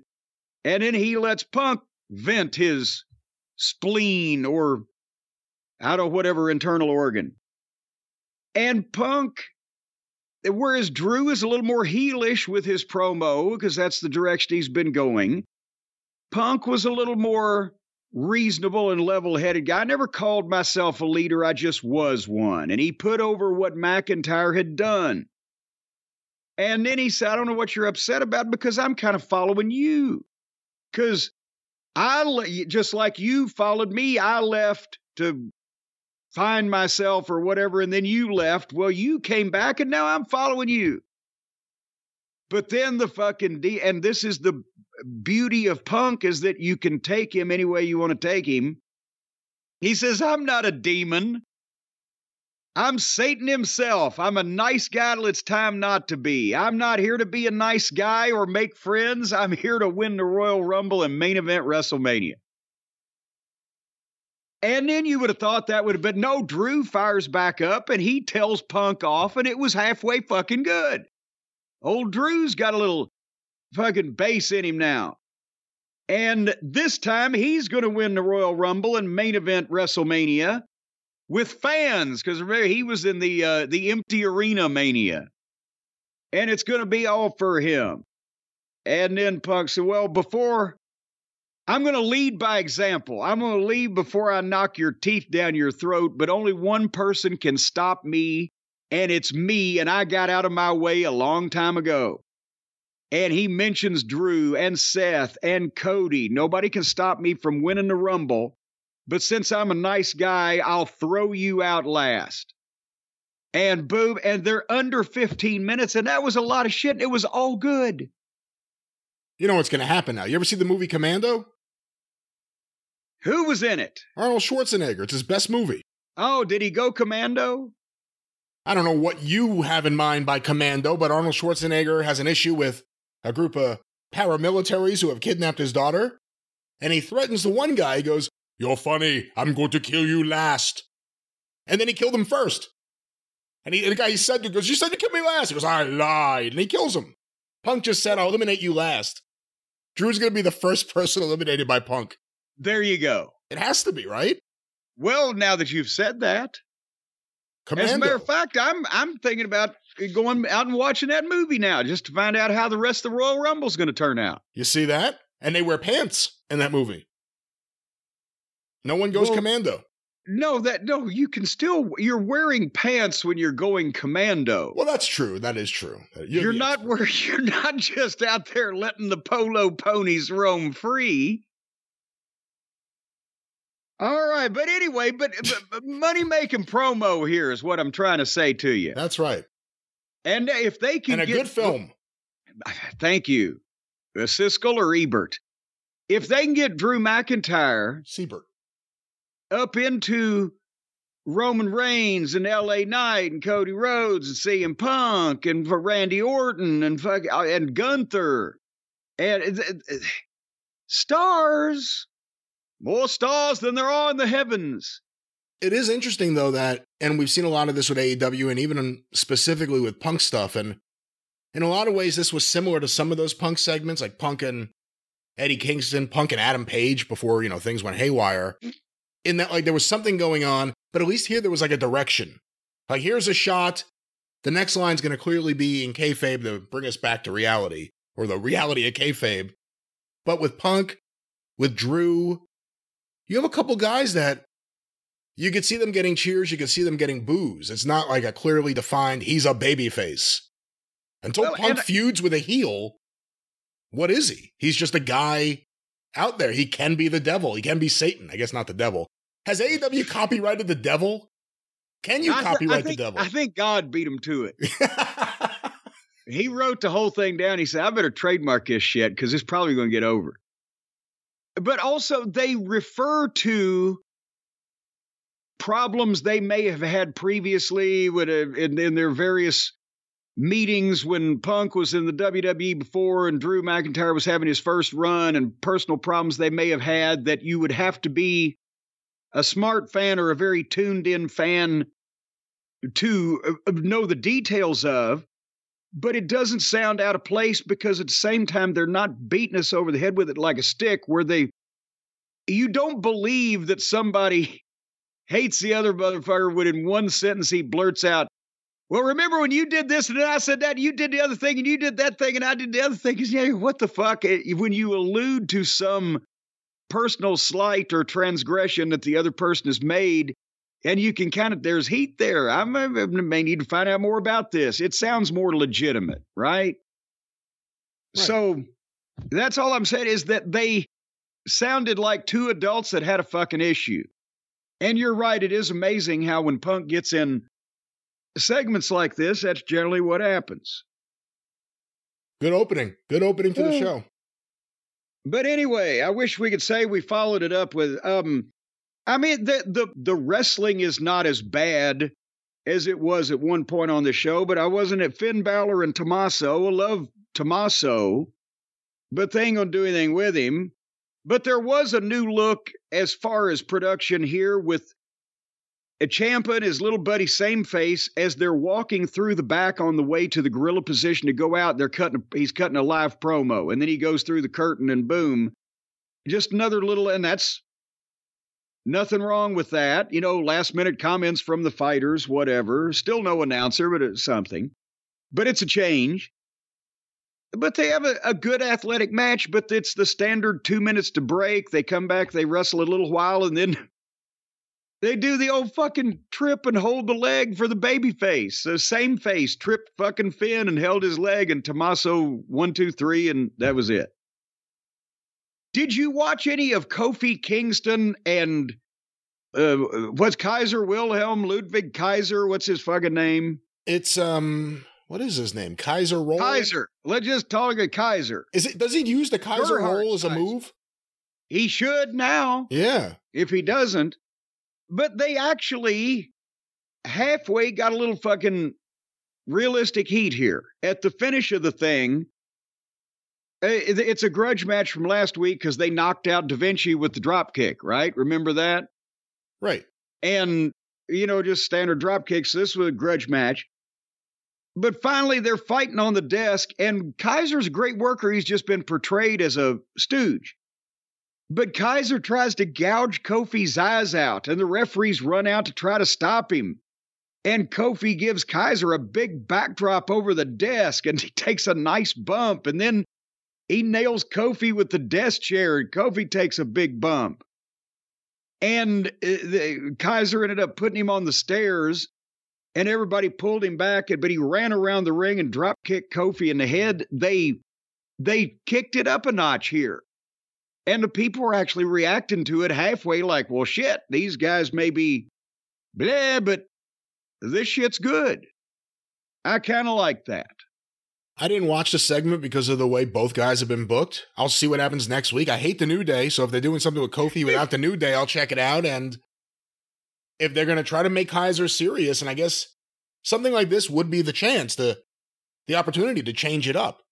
If he's been booked like a flunky who gets his ass kicked, and the other guy that's there with him, who's booked even worse, gets knocked out, and you could use this as an excuse to make him more of a heel, a serious heel, now's the time, go for it. He's raging against the machine. Or the Kofi.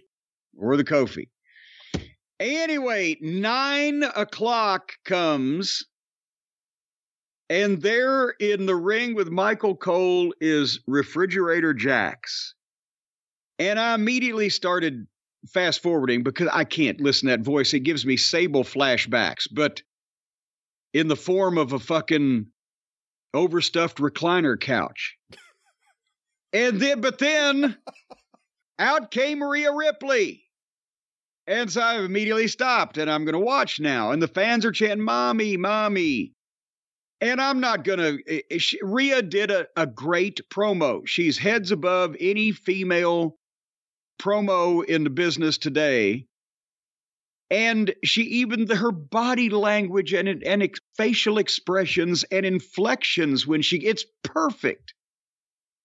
And there's this fucking blob that ate fucking Portland standing there absorbing all this.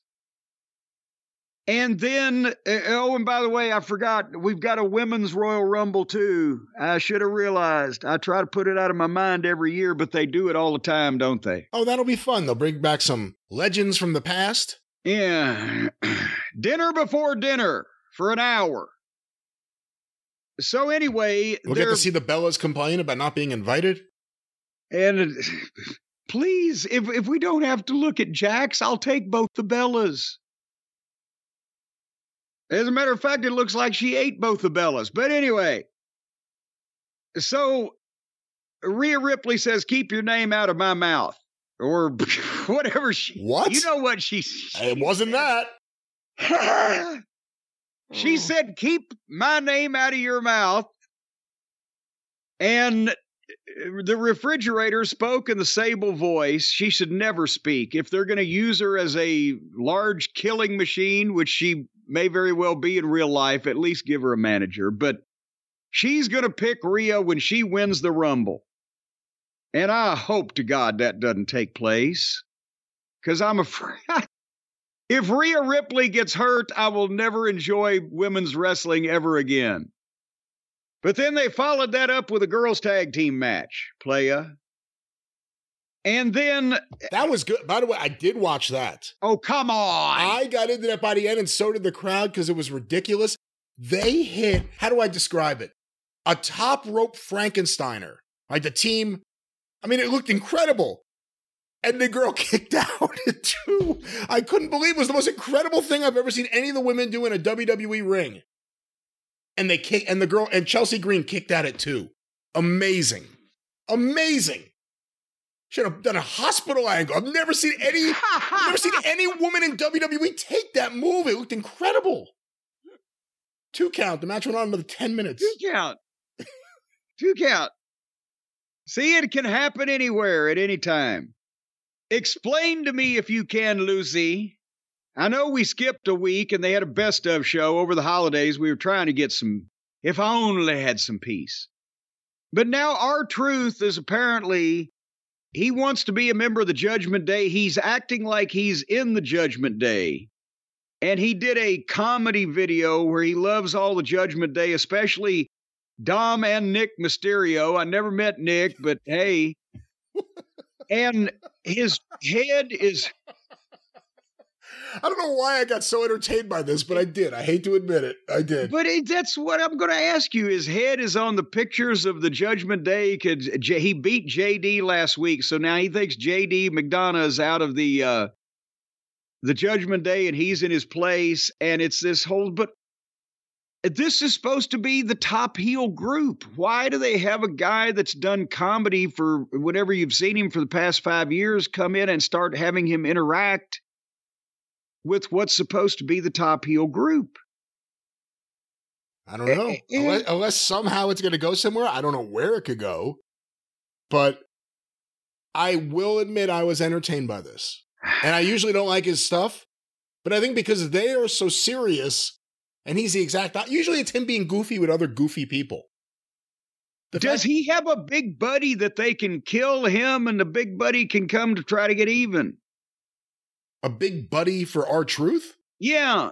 Guy's like 55 years old. Who's his big buddy? Well, God, does somebody will draw some money? Has he had a big buddy in WWE? And not really. Well, that's the thing is... Vince McMahon.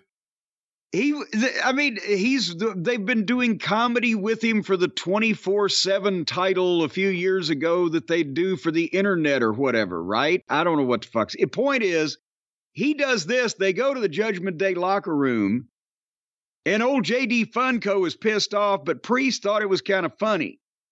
But then Rhea steps in, and they're in the back in in their lair, wherever it is, with the moody lighting.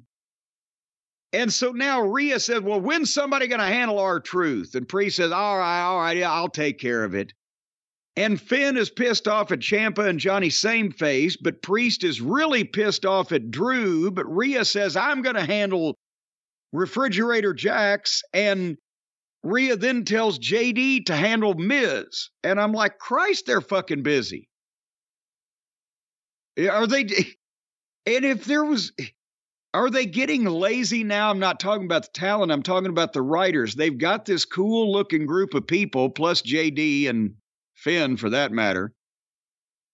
And they're just putting a camera in their secret meetings where the leader, Rhea Ripley, gives instructions and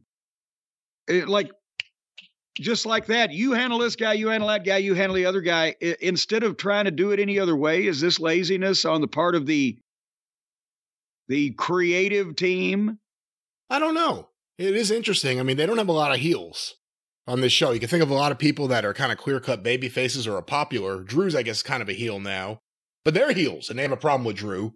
When Rhea's a baby face, except when she's with this group, and then they'll still cheer her, but the rest of them, except for Priest, who you can tell is going to kind of branch off on his own. So is there anybody left to dislike anymore? Well, the problem is in these backstage segments, we get the concerned Rhea Ripley. Now, she's good at it, but again, she's a tough, bad mommy in one thing, and then she's like, Priest, I'm really worried about you. You know, like, what is this backstage? And then everything's like, I'm the leader. Dominic, I'm the leader. She's a compassionate dominatrix. She'll stop on yellow. I will say they got me with the Nick Mysterio. That cracked me up. It's just such a ridiculous throwaway thing, and it really is funny. Hey, Dominic, what's your problem? Every Rhea. It's just them talking to each other, but they always have to say the person's name because that's the way you do wrestling TV. Well, yeah, it's part of good television. Well, anyway, that's what's going on with them right now. And then we followed that up with The Miz, who is now a raving babyface, after being the loudmouth, fucking whiny, bitchy, conniving, cutthroat, whatever the case. Now he's a fun-loving babyface, and he wrestled JD Funko.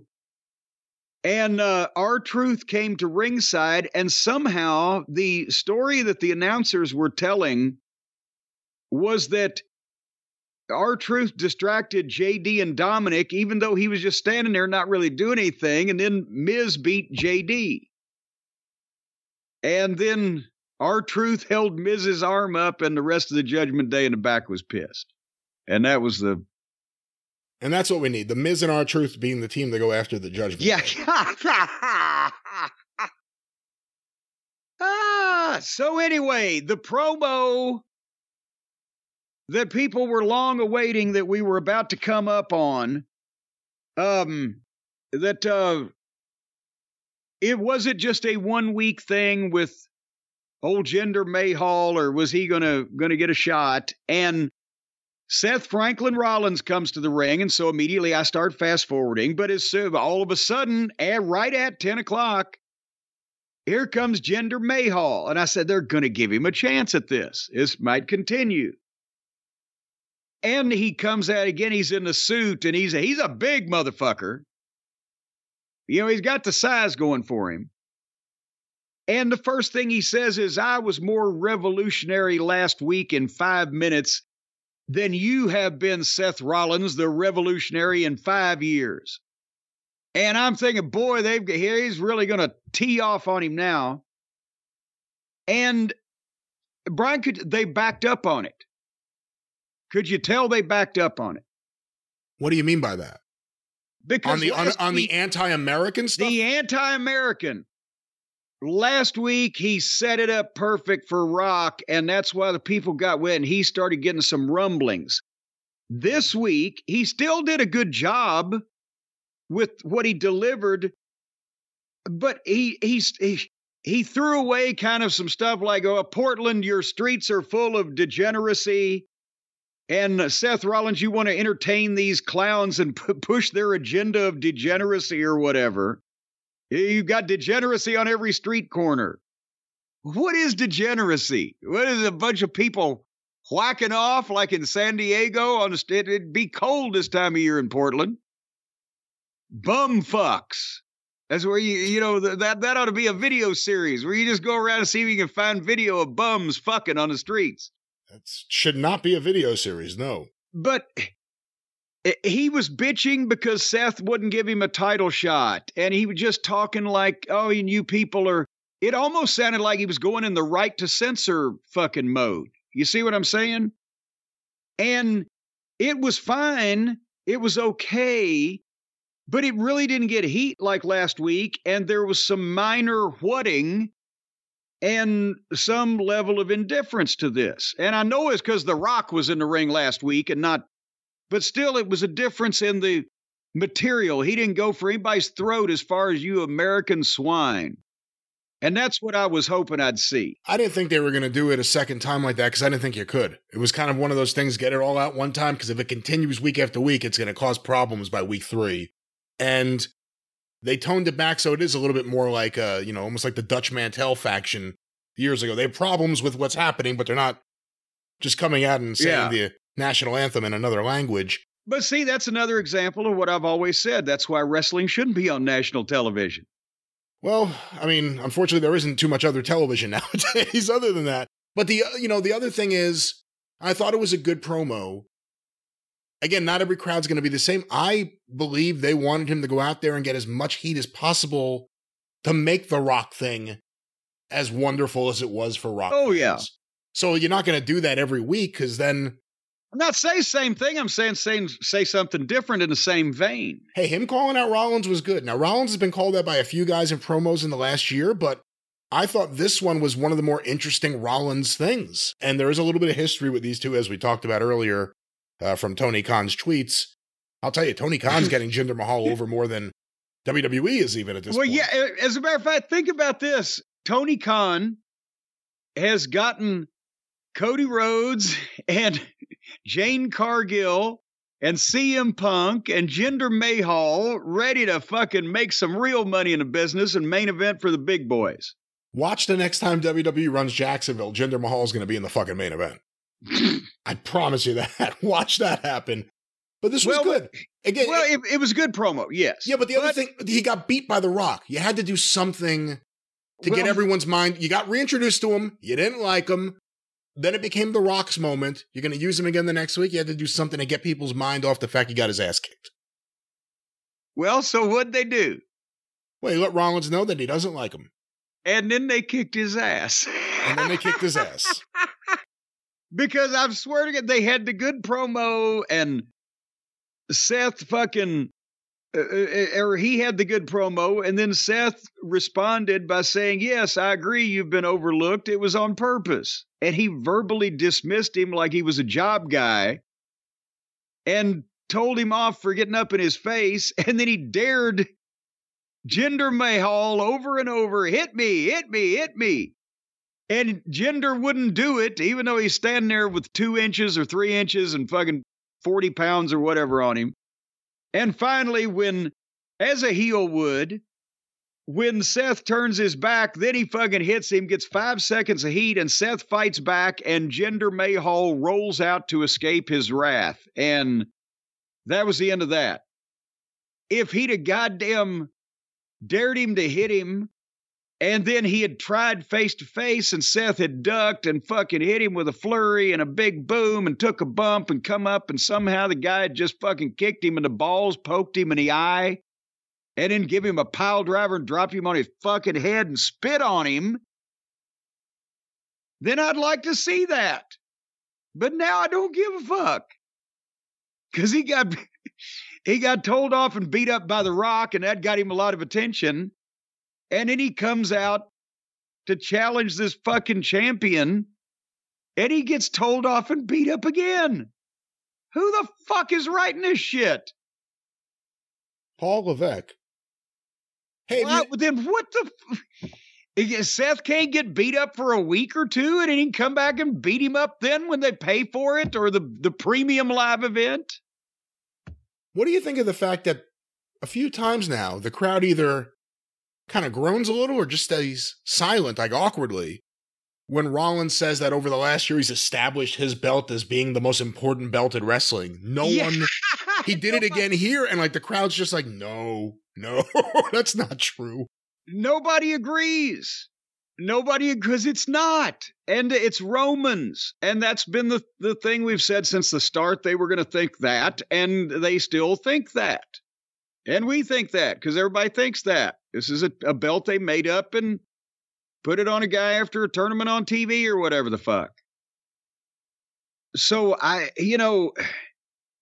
but anyway, thanks for coming, Jinder. We barely knew ye, but I don't really see what threat he is at this point, or I don't see him getting stabbed in the future by an angry fan like I would have last week if they'd have kept this going. Well, I don't think they wanted that kind of reaction. That's not WWE like, but let me ask you this, considering this happened and then the Tony Khan outburst about Jinder happened after this, do you think that affects the way they use him next week or going forward?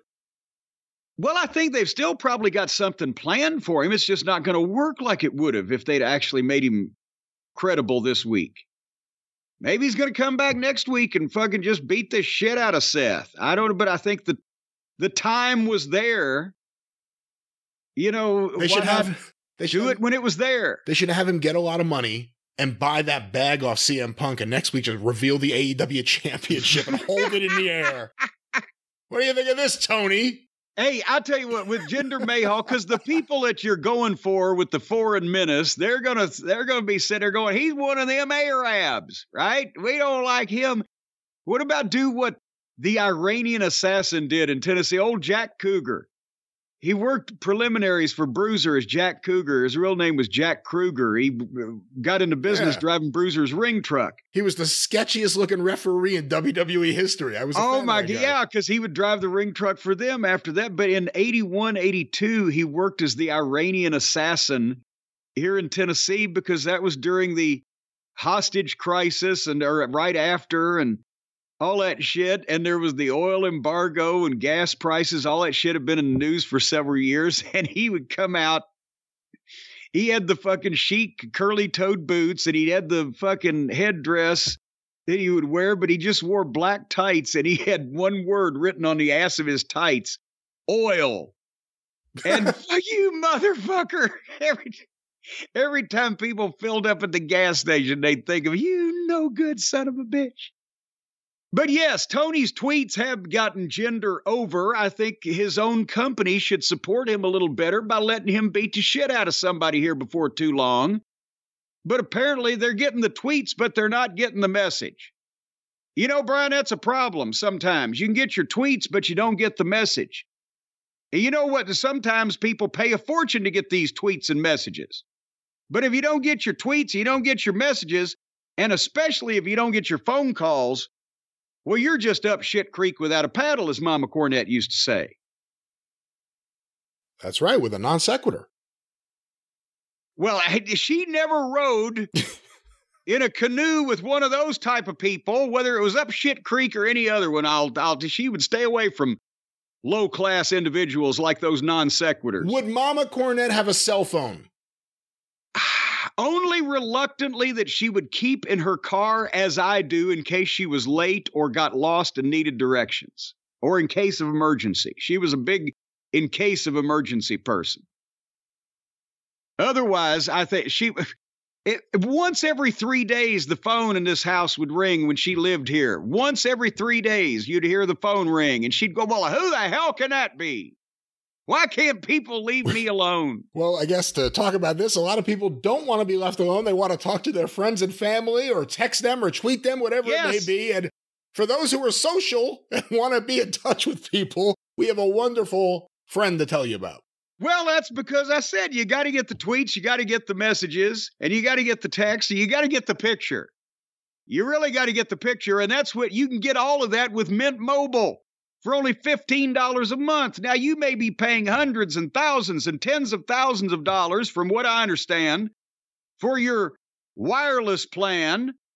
That's because everybody's got to have a computer in their pocket these days. Well, if you're one of those people, and by the way, you know, they've proven, it's been scientifically proven that if you have a cell phone to the side of your head for long enough, that the radio waves will rewire your brain and you'll become addicted to Cheetos and want to stand on your head in a pile of shit all the time. That's been scientifically proven. And it absolutely has not been scientifically proven or any other way proven. That is not a fact. But that's why Big Wireless got together. They're sending signals to your brain to buy their products. That's why only a brainless nitwit would pay hundreds of dollars a month for a wireless plan when you get it from Mint Mobile for $15 a month. Don't let Big Wireless send impure thoughts into your brain courtesy of your cell phone. Go to Mint Mobile. They don't have a thought amongst them. And that's why they're selling this stuff for so cheap. $15 a month when you get a 3-month plan. Well, that's 3 months for $45. That's 33 1/3% per month. And that's for unlimited talk, text, and data. And you can't beat that unless you just don't talk to people, which is a preferable thing to do, but something that most people can't accomplish. So Mint Mobile will rescue you with premium wireless plans for just $15 a month. Say bye-bye to the overpriced wireless plan. You get unlimited talk, unlimited text, unlimited high-speed data. It's going to come at you fast.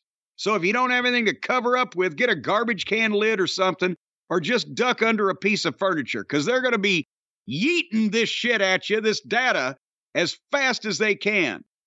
And it's the nation's largest 5G network. And they got that going for them. What does that mean, Brian? That means for every one George Wells of another phone company, they have 5. Well, Master G, the 5G. largest Master 5G network, and you can use your own phone. If you want that thing anymore after it's been contaminated by Big Wireless. Well, no, the phone is fine. You could use your phone. Let's not mislead people and make them think they're going to have to go do something different. You could use the phone you have now. Dip it in some peroxide or some formaldehyde. Do not do anything like dipping it in any sort of solution or water that will kill the phone. Well, it wasn't how you want to kill the germs. You want to de-Germanize that thing. But you don't do it by dipping the whole thing in peroxide. That would kill the phone. You have to get a peroxide pad and maybe rubbing alcohol. I would say spray it liberally over the screen. And folks, again, you can bring your existing contacts along with you. If you have contact with people, they'll have to take a short sexually transmitted disease test to make sure that they won't contract others. But then you can bring your existing contacts on over to this plan. And again, $15 a month right now if you go to mintmobile.com/JCE. $15 a month on that 3-month plan. Unlimited everything, all the time. Guaranteed. At mintmobile.com/JCE. Additional taxes, fees, and restrictions apply. You can see Mint Mobile for details. We don't have those here. No, we don't. But once again, Mint Mobile, we thank them for joining the show. Great service. Once again, what's that promo code, Jim? Well, it's a /JCE. /JCE. You just go to mintmobile.com and then you slash the JCE. A lot of people have been using extra sharp knives on their computers, and that's causing damage with the screens. We suggest you don't slash the JCE that way. Certainly not, and hopefully no one would. I don't know why anyone would, but let's slash our way back in the Raw. Hopefully we're almost done with this show. Well, we certainly are, because then we had Otis and Ivar for Plowboy Frazier's old super heavyweight championship belt that he had made for himself. And then we came to the main event, and real briefly, I'm sorry I can't get Shaky Nakamura. I cannot. And especially not only the way he's been presented, but just the way he looks is off-putting to me, with the jerking and the spasming about on the entrance, and the fact that, again, he looks so frail. And I'm afraid that every time he falls down, he's going to bust into fucking clouds of dust and a hearty hi-yo Shaky. This is ridiculous. He's not frail. He's a healthy gentleman. I don't know why you keep focusing on... Well, I mean, for heaven's sake. You make him sound like a 95-year-old man with a cane who's bent over. The AARP people are waiting to take him as a spokesperson if he'd just go ahead and retire. Anyway, they had 25 minutes of a street fight with Cody Rhodes and Shaky Nakamura. And as a good reporter, I decided I'd skip to the finish to see who won or if anything pithy and pertinent happened. And by the time that I made that notation, they had gone back to the entranceway for no good reason, fought back to ringside and fought everywhere but the ring, and introduced a kendo stick into play. And so I said, well, fuck, I'll go ahead and fast forward this thing. And I did. And I was trying to go to the finish, as I said, to see who would win. And I accidentally looked down at my notes and it went too far and it fucking went to the end of the thing. And I would have had to have started it and fast forwarded all the way through again. And I didn't want to do that. So I looked it up online and Cody won. There you go. And there you go. Nakamura not going to get a chance from Jim. I like the graphics. They had very cool visuals all throughout the show building up this match. And they were both hoping you would watch it. They let me know. They said, we hope Jim gives us a fair shot. Well, I'm sure Cody did, but Shaky sent you a video in Japanese with English subtitles asking for that, correct? Because that's his motif. Which I appreciate, because that means I can watch it on mute and just do something else in the background and just read what's being said. But I look at it the other way. I'm like, if a guy's going to do an interview, I want to be able to not have to look at every second of the screen to know what the fuck's going on. I don't want to read the interviews. Well, we won't have to. And that was it. Cody versus Nakamura, and that was it. WWE Raw. We'll see. There's a few interesting things to see what happens next week. But, Jim, moving on here with this show. Yes. Something that broke in the last day. Let me read you this. Well, it's not my fault. I wasn't anywhere around. Well, we don't know. Time will tell. The rapper, the performer, DJ Woo Kid, you may remember he's been on AEW a few times in the past because each time you said, who the hell is that? I remember on many occasions saying, who the hell is that? But I'll take your word for it that it was him. He was at All In. He was a part of Swerve Strickland's entrance on that show. He was recently on the Jim and Sam show. And this is what he said. Here's a quote. You already know what happened in the back. It was straight Brawl City. I'm not going to talk about that. Blood and killing and death. What? You might as well say it. I was right there. We were next. They put us to be ready to go.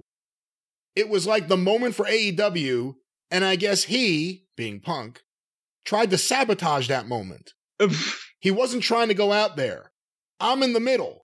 You know me. I'm the fly on the wall. It was very intense. I always thought it was fake and shit. It's more real. The shit that's crazy is there was a yelling moment where he, Samoa Joe, was like, fuck this shit. This is our moment. Everybody get the fuck out of there and do your shit. And I was like, I don't wrestle, but I was about to go out there. It was very intense. I will always respect wrestling after I saw that. The big guy, the Hawaiian-looking guy, it was the guy going ham, and I was like, oh, shit. It was the guy going ham? That's an expression. Then blood was everywhere from the fight before that. What? They came in, and they were bleeding, and I was like, what is going on here? Oh, wait a minute. From the match where they did the glass spot and dipshit cut his back. But that wasn't like a goddamn bloodbath. It was a pap smear, wasn't it? Unless he is saying that CM Punk bloodied up Jack Perry really badly. Well, I don't know what he's saying, to be honest with you. I haven't figured out what he's saying yet, but go ahead. Well, let me, it actually cuts off there, but let me see. I saw another quote. Let me go to this one. But he said killing and death and shit.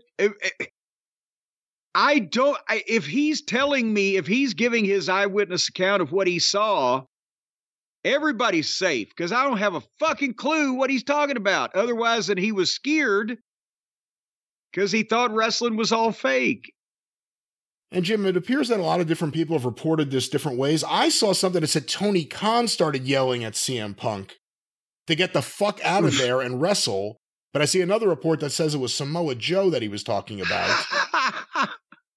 But here's someone who apparently doesn't have an NDA who can talk about what happened in London with CM Punk. Apparently, no, he may not have an NDA, but I don't think he can talk about anything that happened anywhere if that's the way he gives eyewitness descriptions of shit.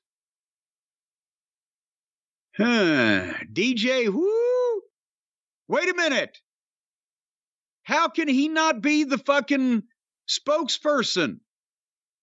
There comes Flair with the box of woo wings. Hey, woo, kid. You want some woo wings? Well, here I have another person who transcribed it.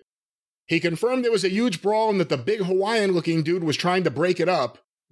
Woo Kid says that Tony Khan was screaming at Punk, saying something about him ruining this moment for everyone, and to get the fuck out there and wrestle. So scared for his life, Tony Khan yelled that he was ruining the moment. Yes. And to get out there and wrestle.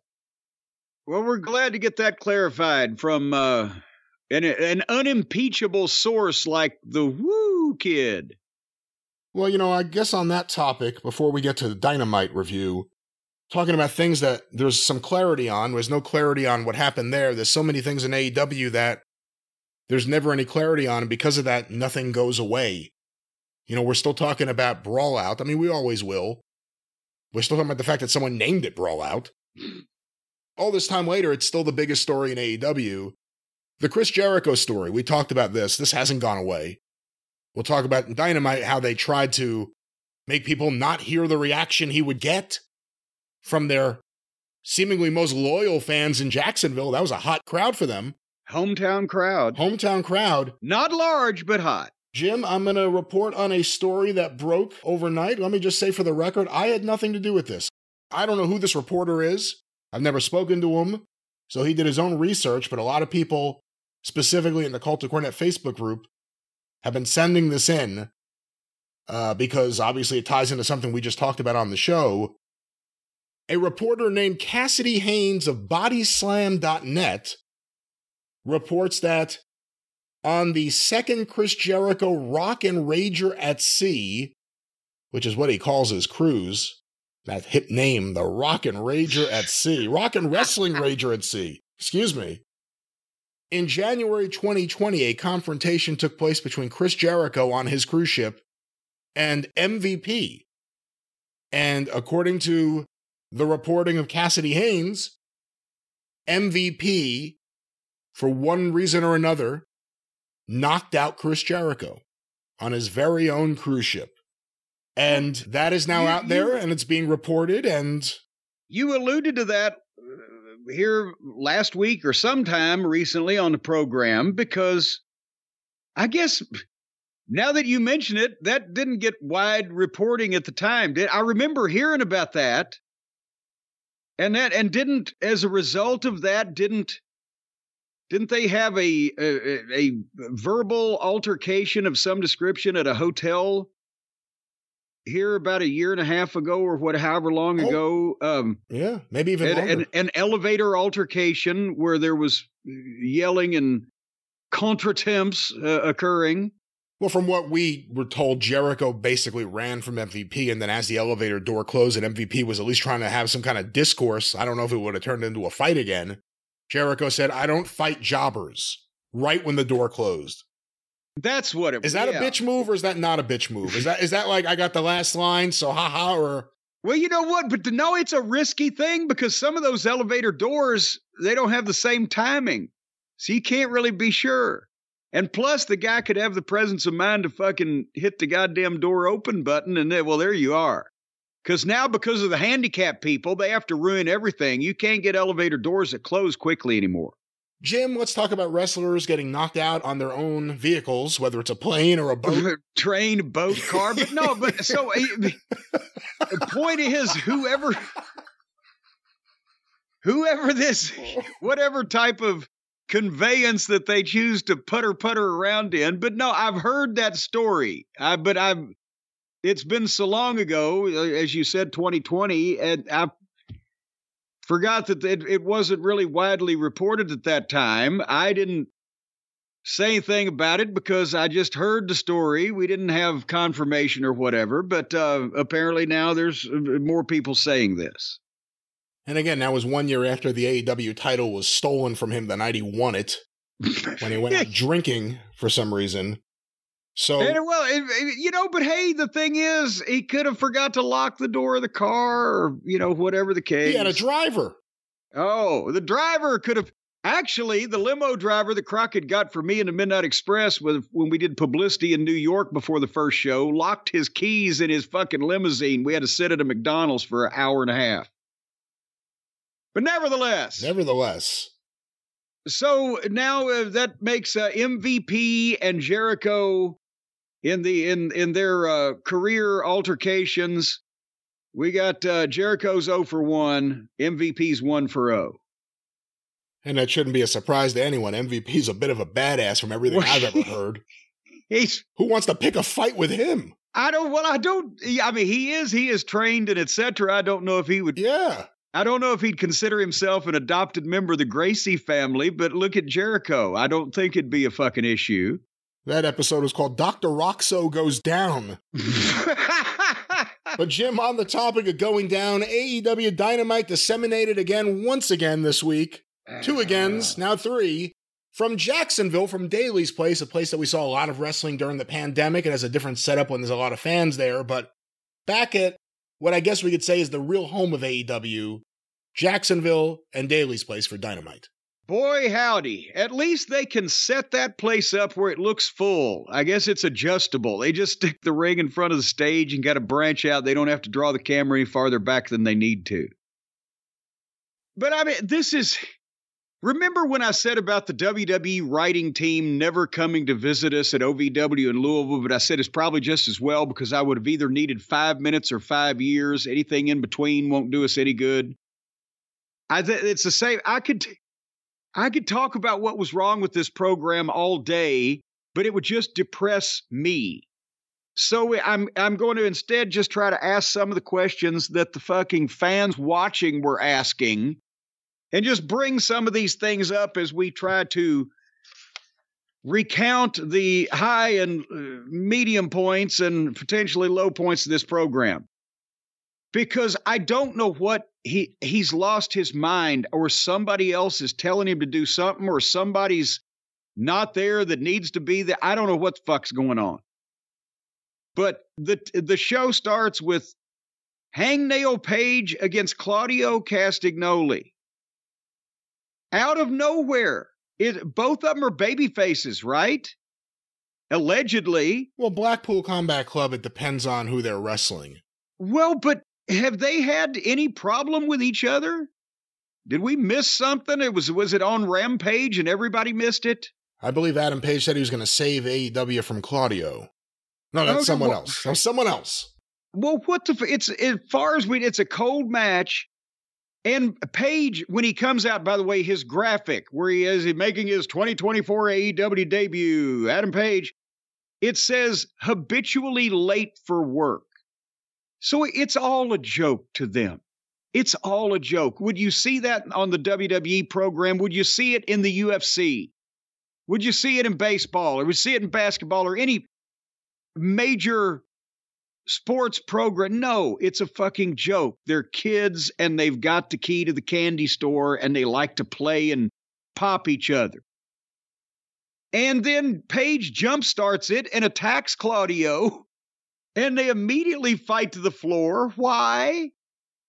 And they will not get in the ring for any reason, so I fast forwarded some. And I see they've ruined Claudio's work now because he's throwing horrible fake forearms right back at the other face. Claudio, if he hit this fucking guy one time as he could, Page wouldn't get back up until his kids were dizzy. As I fast forwarded some more through the break, they were fighting on the entrance stage. Why? And they did flipping spots on the floor. Why? A moonsault off the stage to the floor. Why? It's a cold match happening for no reason amongst two kind of sort of baby faces, and it's going forever. And finally, Page wins with 2 buckshot lariats. But he hit the first one, And he didn't even bother going for a cover. He jumped up, but of course that was okay because Claudio jumped up too and turned around and to the other side so that Page could jump out the other side and hit him with a second buckshot. So what the fuck? This guy kills his own finish. He's a fucking idiot. Because I'm sure Claudio didn't say, give me your finish, and then I'll just pop right back to my feet before you could even cover me, and you can give me another one, and then you can beat. What the fuck? And by the time this thing was over, we were 20 minutes into this show. What does it all mean, Brian? It's a homecoming show for the Jacksonville fans. They were a hot crowd. You got to give them that. They really reacted to Adam Page. It's the best reaction I've seen a crowd have to Adam Page in as long as I can remember. I mean, really, in as long as I can remember, it was a hot crowd for him. How many people was in that building, you think? That's another story, because apparently they sold, I saw something, I want to say it was around, if the capacity for this event was 2,300 tickets, they sold them. But they filmed it so that it looked like there were 400 people there. That's what I was going to say. I didn't see anybody. Yeah, no, that's the weird thing, because I was following from WrestleTix the information about how many tickets were being sold or distributed. It was almost a sellout last time I checked, or a sellout just about. And you watched the event, and it was a dark building. It's an outdoor building, too. But it didn't look like that there were that many people there. And apparently they had a few thousand people there. Well, that's what I said. They could set it up and set the ring right in front of the stage and make it look full, but I thought they had like fucking maybe 800 people or whatever. You couldn't see. All right.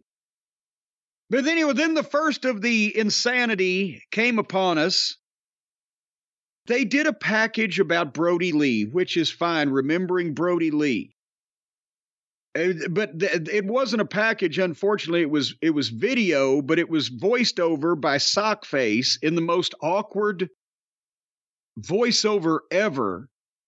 It was, I mean, he's not professional, so you can't say it was unprofessional because you would expect that, but it was just bad. And somehow he was supposed to tie the 2 8-person tag team matches that we have tonight into Brody Lee's memory, and for so they're memorializing him because he was here back in the Daily's Place era during the pandemic, whatever. But was this the loosest grasping of a way to not only honor a guy, but to figure out a way, because he had friends in the 8-man an 8-person tag match, 8-woman tag match, and a person. You see what I'm saying? Was this awkwardly put together for 2 more cold matches for no reason? Well, I think so for a few reasons. One, if I missed it, I apologize, but did they even say this is the anniversary of his passing or anything? Because I didn't hear that. It was just all of a sudden the video started rolling. They started talking about him. I don't think it's an anniversary of anything besides that they're in Daily's Place. Well, then they said as a tribute to him, they're going to have in these random 8-man matches, one of his chosen people, Preston Vance and Anna Jay. Again, it's weird logic behind it. There had to be another way to do a tribute to Brody Lee. Well, and that's the way he first tried to describe it, Sockface, Excalibur for the new listeners. And then during the 8-man, the announcers, they were saying, well, all of the babyface team were friends of and bonded with Brody Lee behind the scenes or blah, blah, blah, or whatever the fuck. Which is again, here's the 8-man tag. Brian Cage, Tia Leone, Bishop Khan, and Lance Archer with Prince Nana and Jake Roberts at ringside in the world's most massive tuxedo. It looked like one of those goddamn, what do they call them? The frilly thing that goes around the mattress. He had used that as his cummerbund. And the babyface team, a duvet possibly, was Pockets, Dustin Rhodes, Preston Vance, and Edge. Edge is in a fucking random 8-man tag match with jobbers. He hadn't been there for 2 months. And the reason was given, well, Edge and Brody Lee both loved some hockey team. And I'm like, what the fuck is this? Like when Stone Cold Steve Austin teamed up with Mantar because in real life they were both friends of Brian Pillman? What the fuck? They've devalued Edge now, putting him with the fucking mascot and this idiot jobber Preston Vance, who even in their own story is a heel. And they said the reason why that Tony booked Preston Vance on that team was to bring him into the light, like make him see the light and become a babyface. And now we know that Edge doesn't care because he's just taking the money and there's no stress, and he knows it doesn't matter what he does, but it won't change anything. He said it. He said it the first night they brought him in at that press conference. It's like being on the Indies again. If he was, obviously, if he was thinking about himself in terms of his star power, his aura, his, standing in the community and wrestling, he would say, no, I'm not going to go out in this 8-man tag and team with these fucking, well, Dustin Rhodes, nothing matter with him, but team with this fucking moron and this job guy to work with these fucking goofs that aren't over. What are you, crazy, Tony? But instead he says, oh, okay, that'll be cool. And then Edge speared somebody, and then Preston Vance clotheslined the guy and pinned him. Vance got the pin. Like there's some way he still looks like he's the most confused motherfucker in the room. Nothing he does looks good. And he looks like he doesn't even know what he's doing when he does it. He's awkward and clumsy and colorless and bland. And what the fuck? He's got the right roommates. Actually, not even. Not anymore, unless he's playing football, I understand now. So, yeah, it really helped that team in the last couple months, didn't it? Well, you never know when these people get transferred. It takes them a while to find their grip on things. But anyway, that was that 8-man tag team match with Edge. Should we go on? The crowd wasn't as hot as it had been for the first match. And unfortunately, whatever you want to say about Preston Vance, he hasn't shown it. Whatever he has, if it's more than we've seen, he hasn't shown it. I think he's got Polaroids is what he's got. And those fans didn't really react. I mean, he's teaming up with Pockets, who, to that fan base, is a star. Edge is a big star. Dustin, he's a sentimental favorite amongst those people. And then a guy who is the other guy in the Las Faction, what are they? Las Faction?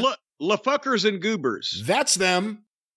And they just threw him in this match, and they gave him the pin. And the reasoning that the owner of the company wanted to bring the heel into the light. Maybe someone needs to bring Tony into the light. Go into the light. No, on the drugs Tony's on you. Don't go into the light. Don't go into the light. Anyway, moving along quickly over a couple of things. The Gang Bang Gang and the Acclaimed and Billy Gunn were talking to each other about potentially becoming a super faction. And I'll be horrified by that when it happens.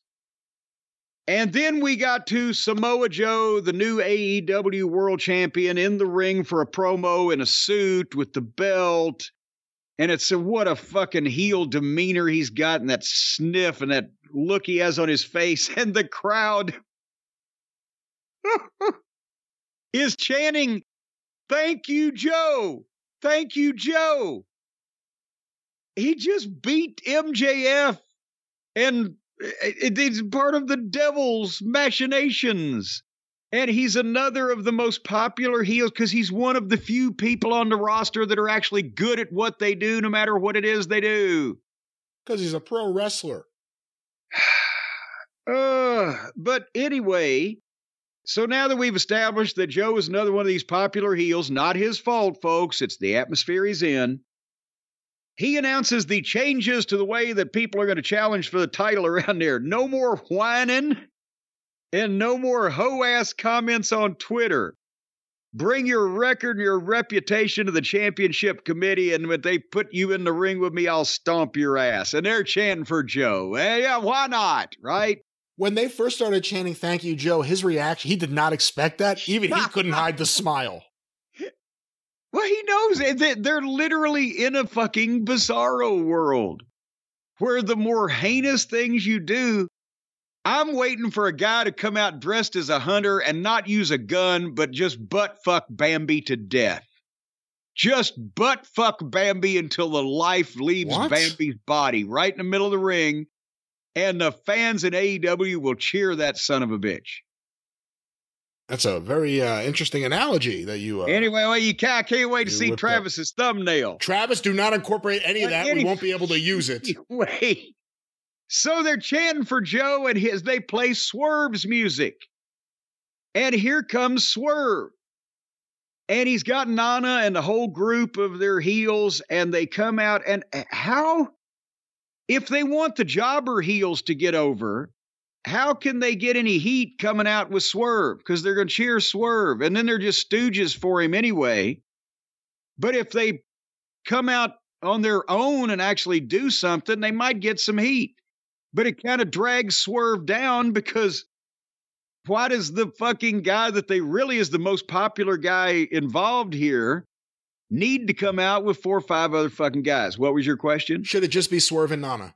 Yes, of course.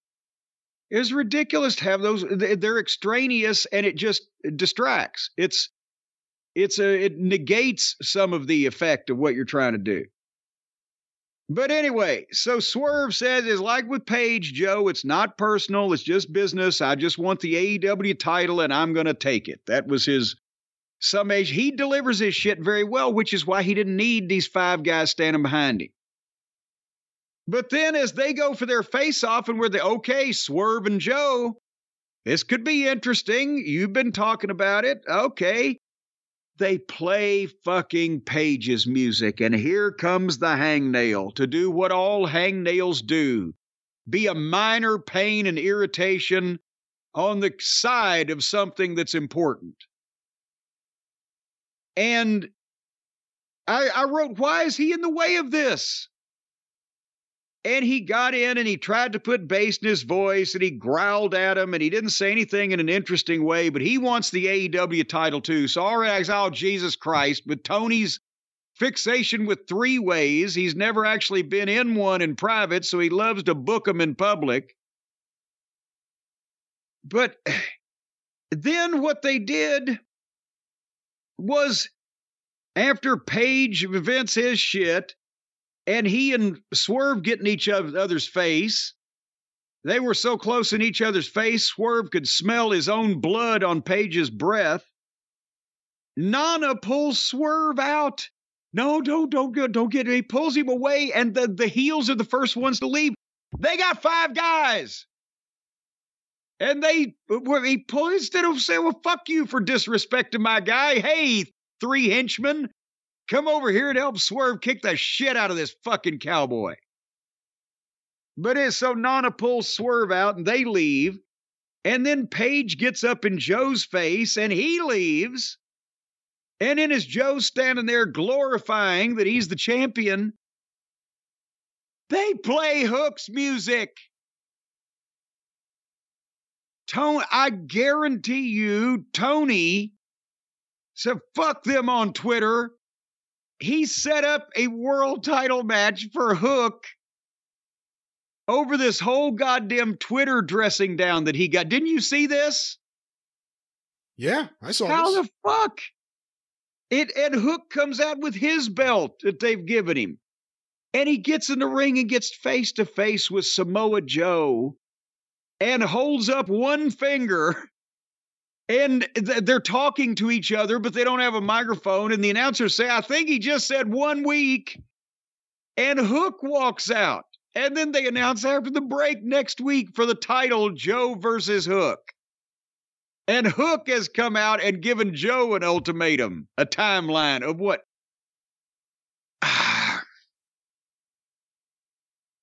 So not only did they have something interesting with Swerve and Joe, even though they're both heels, they're both very popular. And because they couldn't leave that alone, they stuck Hangnail in there to fucking hang off the side of it, and then confused the issue by having it, let's face it, Hook is a very minute small young rookie fellow next to Joe, and this shouldn't be competitive. It shouldn't be. I'm sorry, but it shouldn't be. And it probably will be, to further dilute the issue, just because Tony got his feelings hurt on Twitter about how he was setting up fucking matches with Hook versus Jinder Mahal versus whatever the fuck. My God. Your thoughts? Again, Tony just complained about Jinder Mahal losing winning no matches for a year and getting into this thing with Seth Rollins. Adam Page lost 2 high-profile matches to Swerve Strickland. Swerve just lost in the tournament. Hook is a made-up title. Samoa Joe was good here. And then it turned into a bunch of challengers coming out. The Adam Page thing worries me. That's why Swerve, can you imagine if Swerve had won that tournament at least, and he could come out there draped with all those phony fucking belts with Nana, and at least it would look good, and then he wants Joe. Instead, we got Japanese jack-off fantasies amongst American people and a goddamn losing streak for everybody involved in the world title picture. What concerns me is that Adam Page has lost 2 times to Swerve. So my hope is that this is not to set up a third match to get a title shot against Joe, and he's going to finally get his win, because there's nothing right now for Adam Page versus Joe. Joe's just going to be a monster babyface. Joe versus Swerve with some build can be a good match, but it could be good TV. These are 2 personalities that are over and that the fans are really into. If they throw Adam Page in this to get his win back, that derails Swerve a little bit, and it's unnecessary right now. But that's, as soon as he came out, that was my thought. Oh, he's going to get his win back from Swerve and get that title shot. I'm hoping they go straight to a 3-way and get it over with. Because it's ruined for me now anyway. Unless they can somehow get rid of Page and Hook don't last long. Good Lord. But is Tony aware of these things, Brian? Do you think he is? Is Tony Khan aware of these things, or does he live in a bubble and he can't listen to anything that he doesn't agree with? I think Tony is deep inside the wrestling bubble, and there's a lot of people that are. They're big fans. No. He's not in the wrestling. He's in his own bubble. Well, no, it's the wrestling bubble. It's a wrestling fandom bubble. And there's a lot of people. He's deep in it, and he doesn't understand what normal wrestling. He doesn't understand why normal people like wrestling. He doesn't understand how to put together a wrestling show. He doesn't understand why people are over or who's over. He doesn't understand how to make segments make sense. He doesn't understand any of this. A lot of the lessons he learned from fucking ECW, and they're all wrong. Even if they work there in the time and the place, and they don't work as well when you look back. But he always does the wrong thing, and he always justifies it with, look at what Cage Match says. Those are people deep in the bubble of wrestling.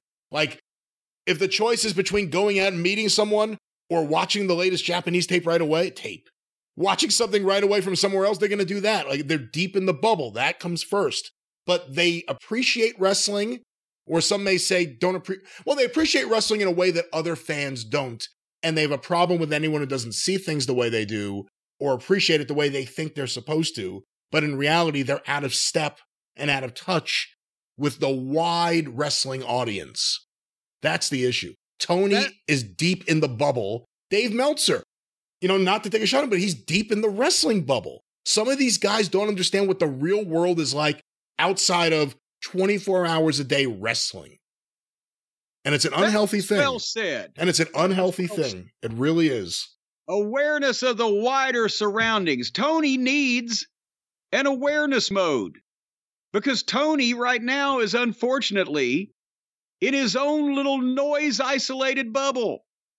And he needs to click on his awareness mode so that he can understand that the majority of people around him are going, what the fuck's wrong with you, Tony? And, I think, should we chip in, Brian, and buy him a pair of the Raycon Everyday Wireless Earbuds? No. So he could have his own awareness mode?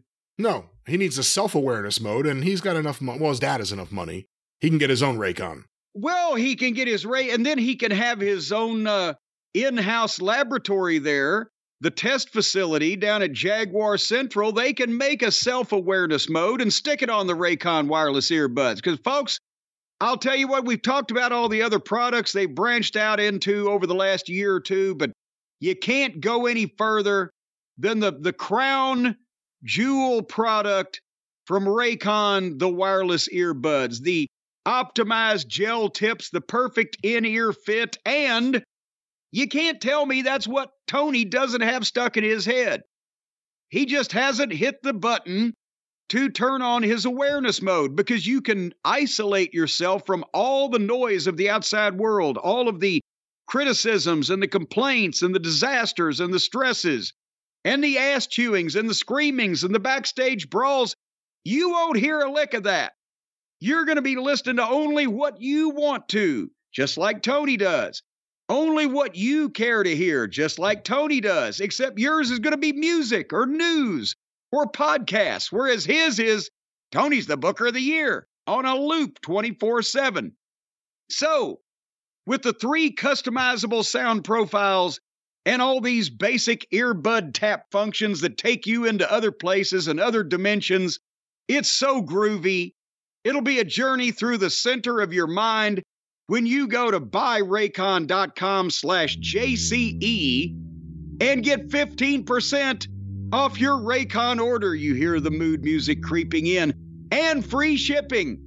Buyraycon.com/JCE, 15% off and free shipping on the earbuds that Tony Khan obviously has surgically implanted inside his skull, because you're not going to hear anything that you don't want to hear.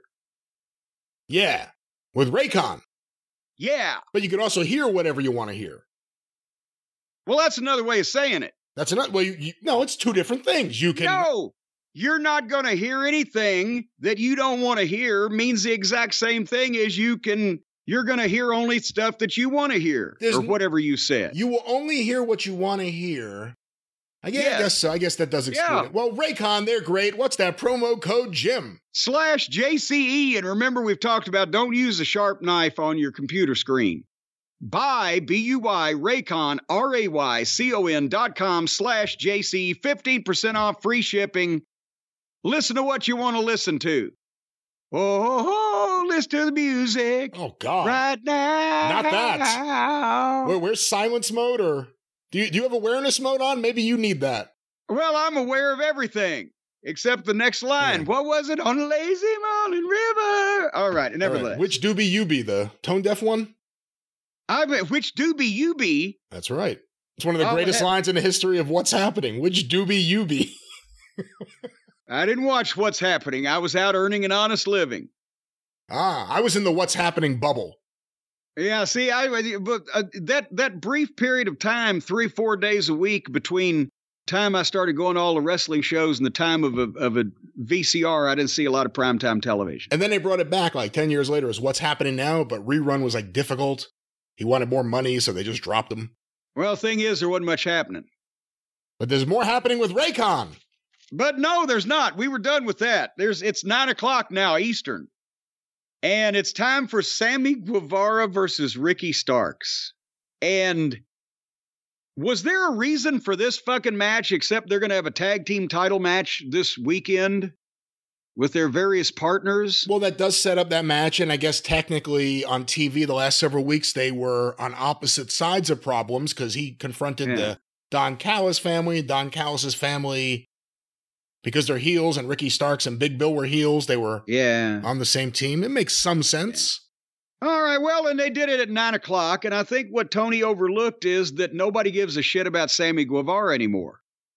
Because in this one, I mean, they like Starks and they popped on the big moves, but even in the hometown crowd there was a lot of silence here, I noticed, because I tried to watch this. But basically a popular heel and an unpopular babyface, and so Sammy beat him flat in 10 minutes with a super kick and a jackknife. 1, 2, 3.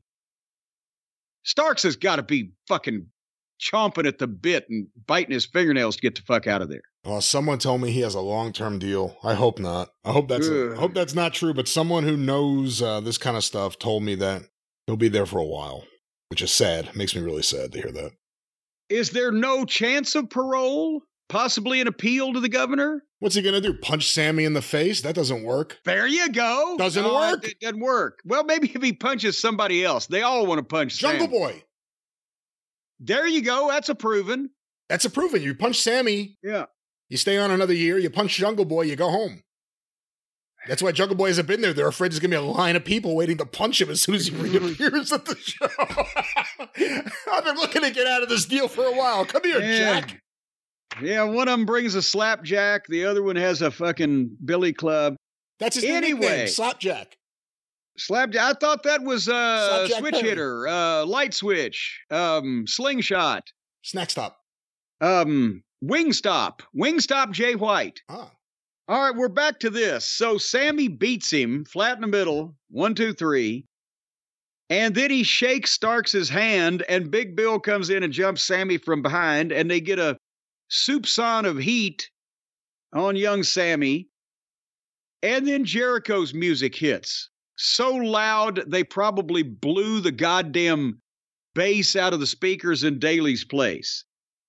And Jericho hits and makes a comeback, and they keep, it was like New Jack at ECW. The music is loud, and it's up, and it keeps going, and they get in a big four-way, and they have a sloppy, poorly shot four-way brawl throughout the arena, bouncing each other off the back wall and etc.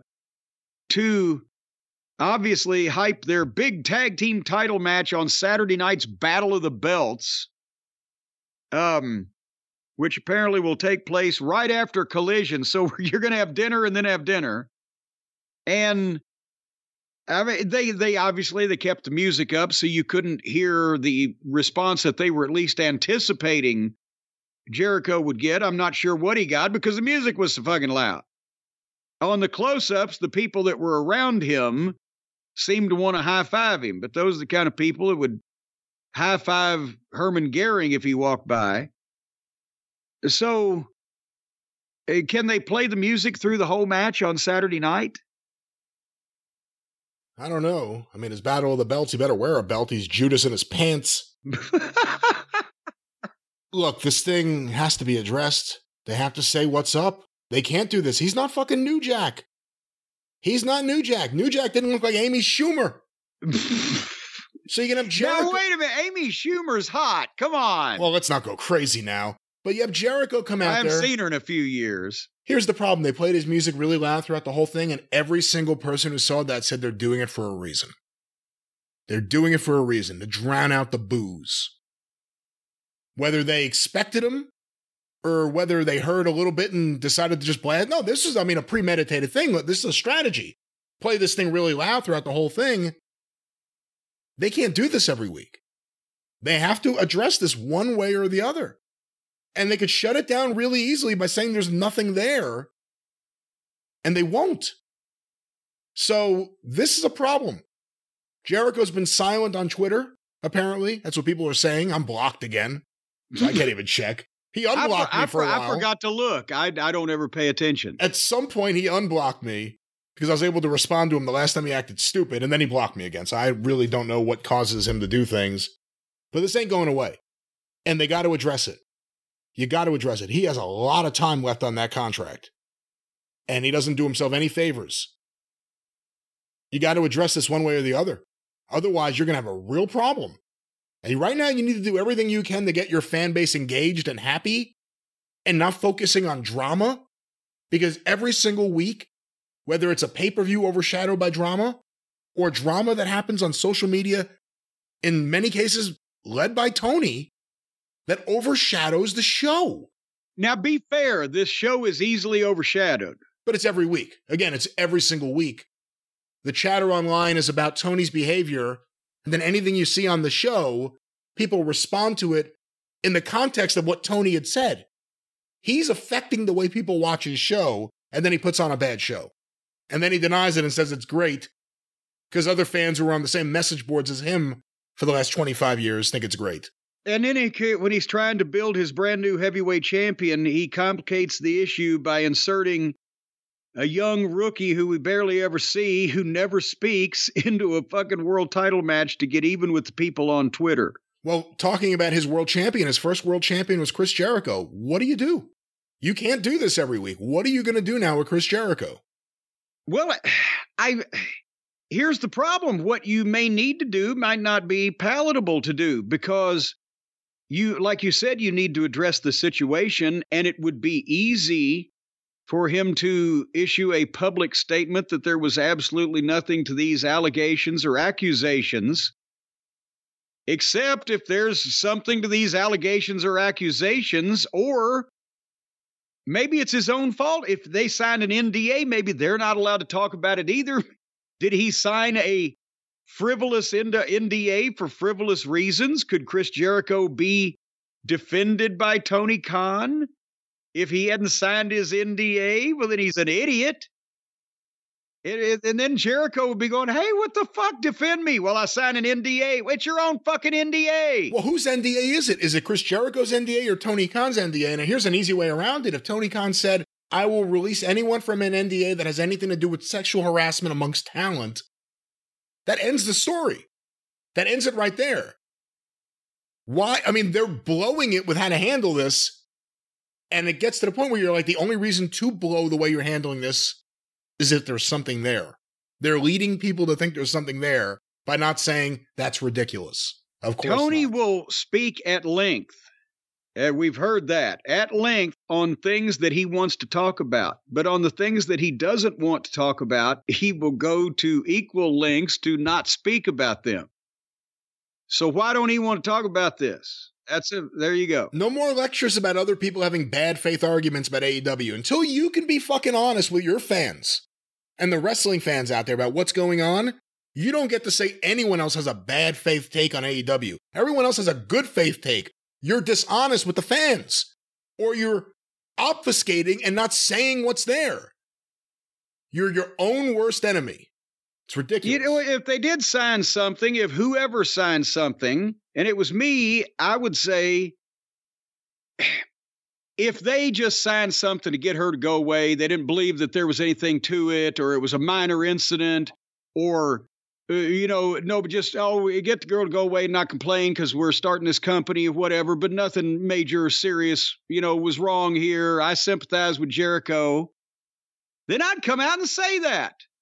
I would say, look, I heard the story and I didn't think there was anything fucking wrong that called for drastic measures. And we had everybody sign something and I made young lady happy and everybody went their separate ways. Be honest with that.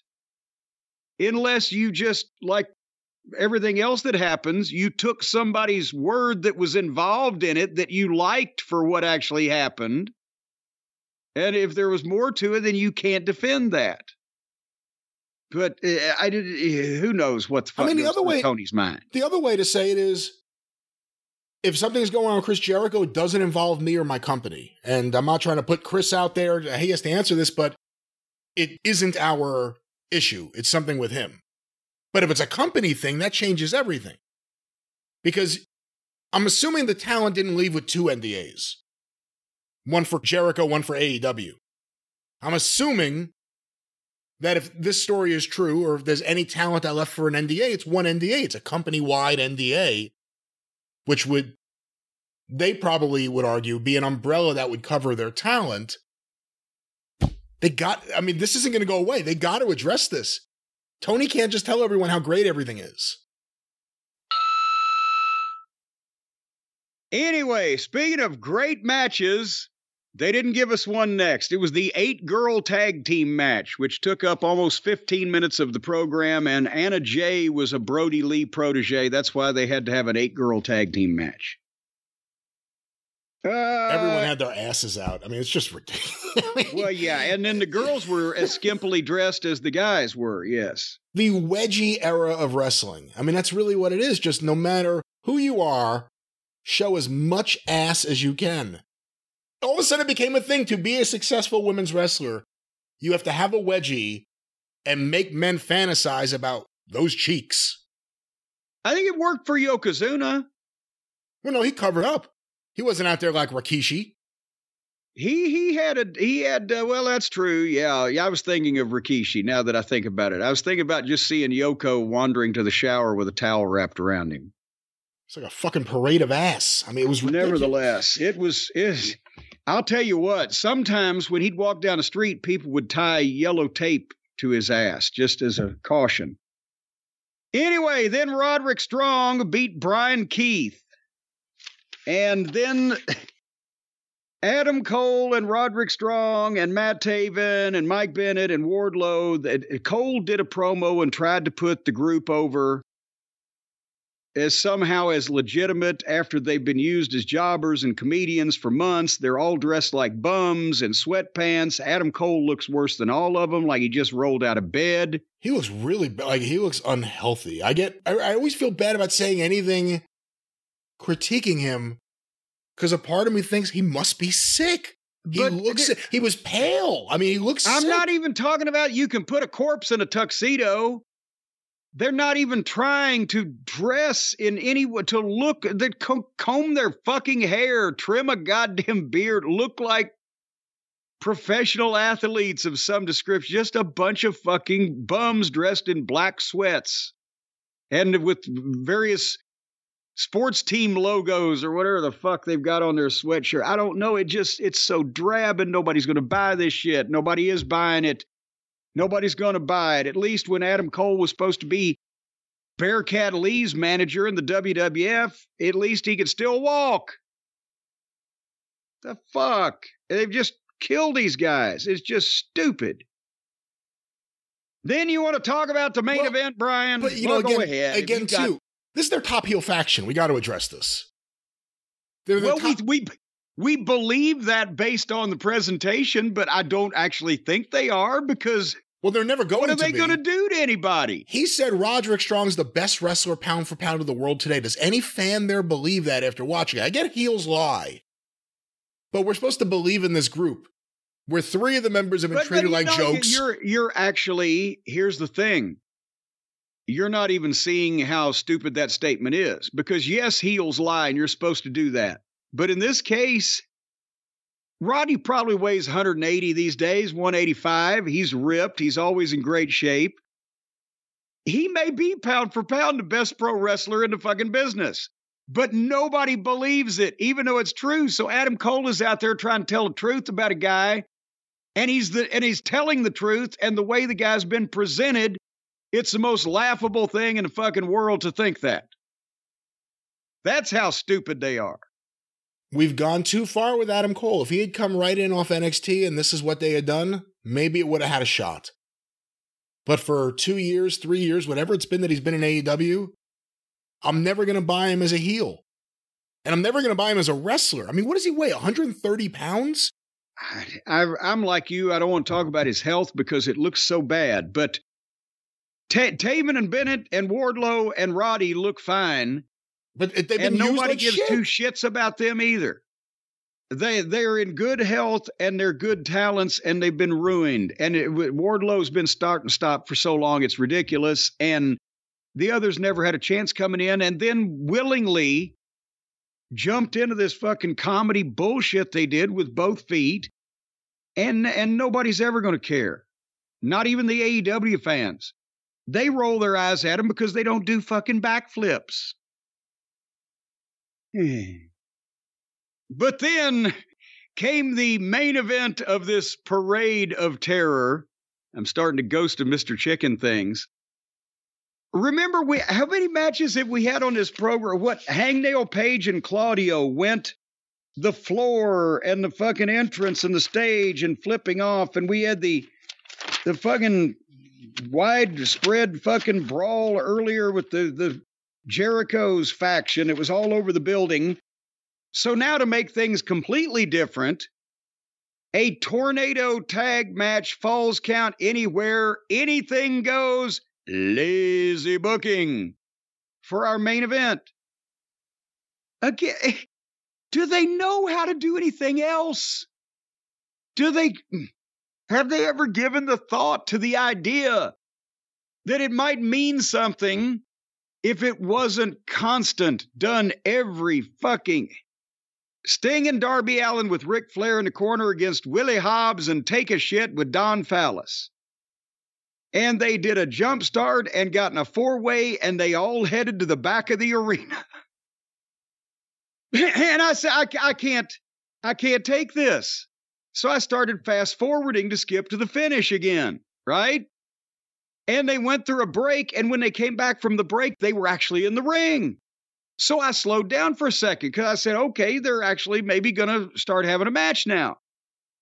And I saw where Hobbs and Take did the shitbag toss to Darby Allin from one side of the ring to the other by his arms and legs, and they spun him and almost broke his fucking neck on the ropes on the other side. And you will recall that Tommy Young, just by an errant accident, Tommy Rich tripping him, fumbling up under his feet, and Tommy falling and hitting the bottom rope with his forehead, injured his neck and was forced to retire and had surgery. And this guy's flung from 20 feet in the air into the fucking ropes. Then Flair got in and chopped and eye poked Hobbs, and then they started doing other shit, and Rick just turned around and stepped out. And then they were all on the stage, and Darby Allin coffin dropped Take from the top of the bleachers onto the stage, but he actually missed him. But thankfully, our boy Take-A-Shit was able to grab him as he went by and broke some of his fall. Of course, it looked phonier than a football bat. He's our boy Takeshita. I'm not calling him Take-A-Shit. He deserves having he's good, and you keep using the worst name for him. Well, then they should goddamn have given him a proper fucking name. They gave him his name. You could just call him his name. Hey, Reggie Lasowski didn't get over, did he? But the Crusher did. He was over as Reggie Lasowski. Not like the Crusher was. All right, how about Larry Shreve? No, he was over as Abdullah. Well, there you go. And then after they tried to kill, Darby tried to kill himself there, then Sting,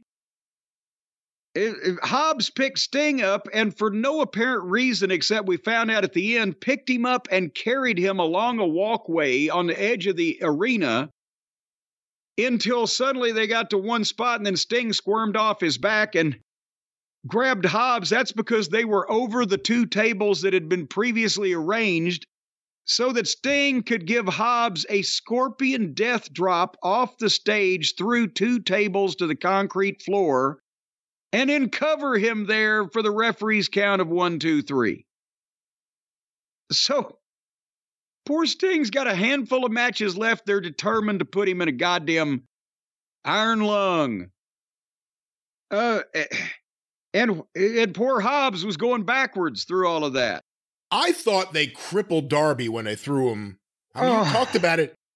The throw alone, throwing someone 20 feet in the air, I don't care how much they weigh, across the ring, it's going to hurt. I mean, the older he gets, the more it's going to hurt. Well, besides that, he was spinning. He's out of control. He just told him, fling me, baby. But when his head hit the rope, that's where you get really scared. Well, if you go back and you slow-mo it, he was lucky enough that he landed somewhat, it's hard to describe without seeing the video and the frame by frame, but he landed somewhat that was able to impede his momentum, and he didn't actually go neck first like it looked like in fast motion was snapping the rope. The rope sprung and things happened, but he was an inch maybe away at that speed, it would be a fraction of a second. Yeah, I mean, one of the worst things I've ever seen in my entire life was that Perro Aguayo Jr. video where, whatever happened, he hit the rope and his neck snapped. And yeah. It wasn't this violent. If Darby had broken his neck, if Darby ended up in a wheelchair, I bet he would still make the pay-per-view. Sting, I thought they almost killed. No, they're trying to kill Sting. Darby's trying to kill himself, but somebody's talking Sting and, oh, Sting, you're our hero. You're a legend. You're doing all this shit. They're trying to kill Sting. When you see Sting down and it's taking him a while to get up and he's surrounded by the referee who's talking to whoever in the headset, Doc Samson, who is making sure that... Who sounds like a fucking pulp hero from the 1930s. Doc Samson is here. Doc Samson... Whatever he asked Sting, he was looking at him so intently to figure out what was happening. He was probably saying, what the fuck's the matter with you? Flair's just wandering around, wondering if his meal ticket's going to be okay here. But why did Sting do this? And if one of these two things had gone just slightly more wrong, this would have been a disaster for AEW. And I know Darby's thing is the stunts. But this was a little bit too much. Maybe they just didn't realize how light he was. Was I don't know. Sting in his glory days known for stunts? Well, he was in the last battle in New Orleans, but they didn't really leave their feet in that one.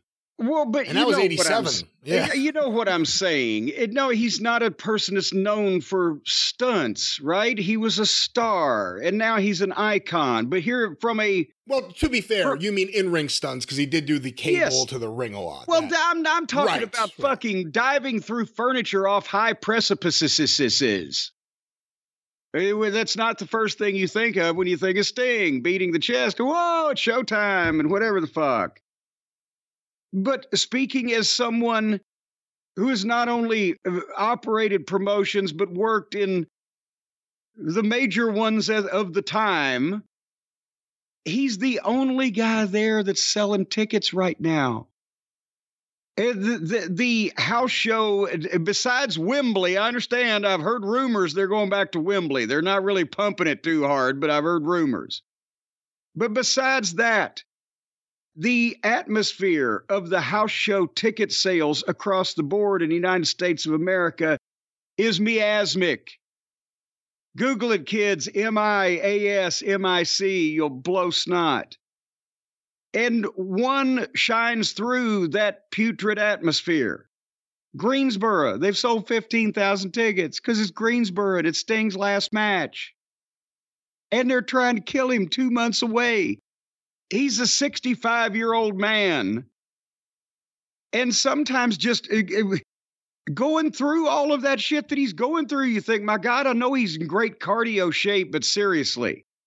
And then to have him do backwards bumps with a guy in his arms off a stage through tables onto floors for TV. By the time he retires, if he makes it to March, nobody's going to remember that bump. I don't know the ratings yet. I've been in secrecy. You're going to reveal them to me. But I can't believe that it was goddamn that many people that it was worth that. Not only for his health and welfare, but also Tony being an idiot. What's he going to do if Sting gets wheeled to the goddamn ring in the Greensboro Coliseum? Because he took this bump on TV. It's 2 months away. You know these people's track records. Jesus Christ. Shouldn't Sting, and in an amphitheater in Jacksonville. Not even a real goddamn arena. Yeah, that's the other thing. It's not like it's his big last time in Jacksonville, one of his favorite places in the world. No, it's the place that they could get for whatever quaint reason they can't. But the point is, he should be having a triumphant last match in every one of these cities that he wrestles in with him and Darby against somebody to keep it succinct. Let Darby sell, let Sting make the tag, let him make the comeback, and probably win by pinfall. You don't want to feed him to goddamn your entire roster. But then you could set something up for his last match, not what they're about to where, again, you would feature Sting, but you would hide his obvious weaknesses just because of age and gravity, and not do things that will rob Peter to pay Paul as far as you did this spectacular stunt, and he's out for the rest of his fucking tour and career.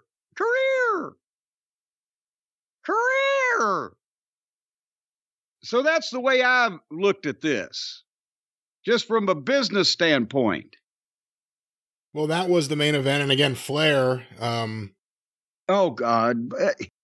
I thought Rick was doing the Orange Cassidy thing when he chopped Hobbs, because I thought he was doing the fucking light chop thing at first, because people don't want to see the Nature Boy Ric Flair throw a chop unless he can fucking blister somebody just 3 shades shy of Wahoo, right? One time, pow, instead of boom. Oh, that didn't work. Boom. Oh, poke him in the eye. It just... Nobody wants to feel bad watching Ric Flair. You want to remember as much as you can of him at his peak, and then you see him like this, and it's just, and I thought he was going to fall down at one, or at least I thought he thought he was going to fall down at one point because he was starting to, waddle out of the ring or whatever was happening, and he like kind of froze and didn't move for a second. And I was like, oh no, if like there's a bump anywhere near him, he's going to go down. But he somehow got out of the ring. Well, and there's the two biggest stars involved in this are 65 and 70. What is Flair now? What have we established he is? 78? No, God damn it. He's born in 49. Huh. November. No, February of 49, right? Yes. So, well, God, I'm arguing with myself. At least I have an intelligent person to bandy around back and forth with. About the age of Ric Flair. He was born in February of 49. It's almost February of 24, so he's 74 and 7/8. And they're the biggest stars in this fucking operation here. If you're going to do anything with Ric Flair physical, save it for the pay-per-view in Charlotte. Or not Charlotte, Greensboro, excuse me. Yeah, yes. Yeah, don't show them to where they get to Greensboro and they're like, oh, please, Rick, don't get physical. But anyway, that's that. But then, and of course, as I mentioned, my DVR, mercifully, they didn't want me to see the DVR gods that we pray to every week. Don't want me to see what's coming next because my DVR froze because it was 10 o'clock. So again, here's this big fucking angle. And I guess it's necessary to artificially inflate, as we have broken down mathematically, their overall number. But to have an overrun where, but of course, I've seen what I need to see. Tony Schiavone gets in the ring and basically said, well, Sting, who's your final opponent going to be? And wouldn't you know who won the pony? The Buckaroos. I thought that they were supposed to be from, where was Buck Owens from out in California? Bakersfield. I thought the Buckaroos were supposed to be from Bakersfield, but they're from Cucamonga. And I encourage everybody to look up, because it was covered on Twitter, the ludicrosity and the ridiculousness of the way that they looked. But you got to see the pictures. You got to see the clip, whatever. They both, now their facial hair choice, Brian, I saw people liken it to the 70s movie villain, but it just, the Bond fucking henchman, not even the boss, it's not like impressive or anything. It's just there. They're trying to show, I guess, maybe in they France. have hair on their testicles. Maybe if the James Bond film was in France, they could be the henchmen. French henchmen. They're French henchmen. But what was more, they used to come out with tennis shoes and the fucking frilly things, and I don't know what the fuck they were wearing. But now they came out, one of them is wearing a black suit, and one of them is wearing an all-white suit, to where they looked like they had just come from a casting call of a goddamn amateur production of Spy versus Spy from Mad Magazine. And they stand there, and from what I am led to believe by all the evidence I've been able to turn up, that's all that happened. They just stood there. Did you see anything else? No, they played their music. They stood there. The crowd wasn't exactly going crazy. There was a shot when the music started playing, they had a wide shot, and they started panning in. And I'm watching everyone. There was one guy opposite the camera jumping for a second. No one else moved. No one moved. You ever think he got stung by a fucking hornet on his ass? Not only did a lot of people not want to see the Young Bucks come back right away, but to have them in this match, I think for a lot of people that want to enjoy a last match for Sting, this may not be the opponent they would want to see in there. There is an argument that some people are making that the Young Bucks may be the perfect guys to get in there to have the best possible match with Sting. If they're going to do a tag match. Well, they haven't been worried about it so far when they put him in all these fucking scrambled egg cluster fucks about that are seen by more people than this are going to see this pay-per-view. So why should they? No, trust me, from an insider business standpoint, these two jolly jokers see 15,000 tickets sold in Greensboro already. And like when Hogan added himself to the fucking card against Goldberg or whatever, when they'd already sold 40,000 in the Georgia Dome, they swooped back in. They convinced Tony, well, we'll take all these bumps and we'll fly for Sting and we'll make him look like $1 million so they get to be in the big match in front of 15,000 people with their new suits and their new stashes. And because of Tony's stash and its never-ending bottom, he went for it. That's what they did. They're glory hogs. And they've swooped back. They might be able to have a great match. What about drawing money? What about selling tickets? They've known Sting was going to retire for all these months and months, and this is the best thing they've come up with. Well, let me read you a quote here. This was tweeted out by WrestleTalk. This is from Dave Meltzer on his podcast. Oh, boy. There is no tag team in wrestling in the last how many years? Maybe even ever, but certainly in the last 20 years, there is no tag team in wrestling that is better at carrying people to good matches. Oh, good Lord. The things that they have done with Private Party. The things that they have done to Private Party. With Dante and Darius Martin. Who are... God damn it, I swear to God, if Dante and Darius Martin right here, as we sit here right now, we're on a street corner in the United States of America with a sign that says we'll wrestle for food, nobody would know who the fuck they were. When these guys were right out of the indies, had never done a big match, and they made both of those teams look like they were the best tag team in wrestling. Oh, Christ. And teams that in 5 years were going to be through the roof. And what? And I'm not confident that either of those teams are ever going to be at that level that they looked like. Private Party still never had a match that good again. The Martins, I don't know they've had a match that good. So the fuck? They're going to be the top teams in 5 years, except they've never been that good again. And those matches were a while ago. So because of those matches, these guys are, the other argument. If those matches were so great, then why are these guys now not in the main events? And why are they not selling tickets? And why are people not saying, oh, Dante, we love you in massive numbers or whatever the fuck? They're not, because they're not over.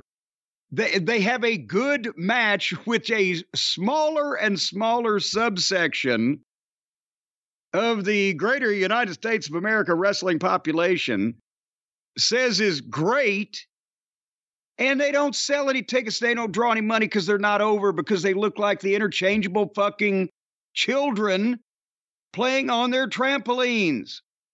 And that's why the other company is kicking their ass, because there's grown men with hair on their chest and balls.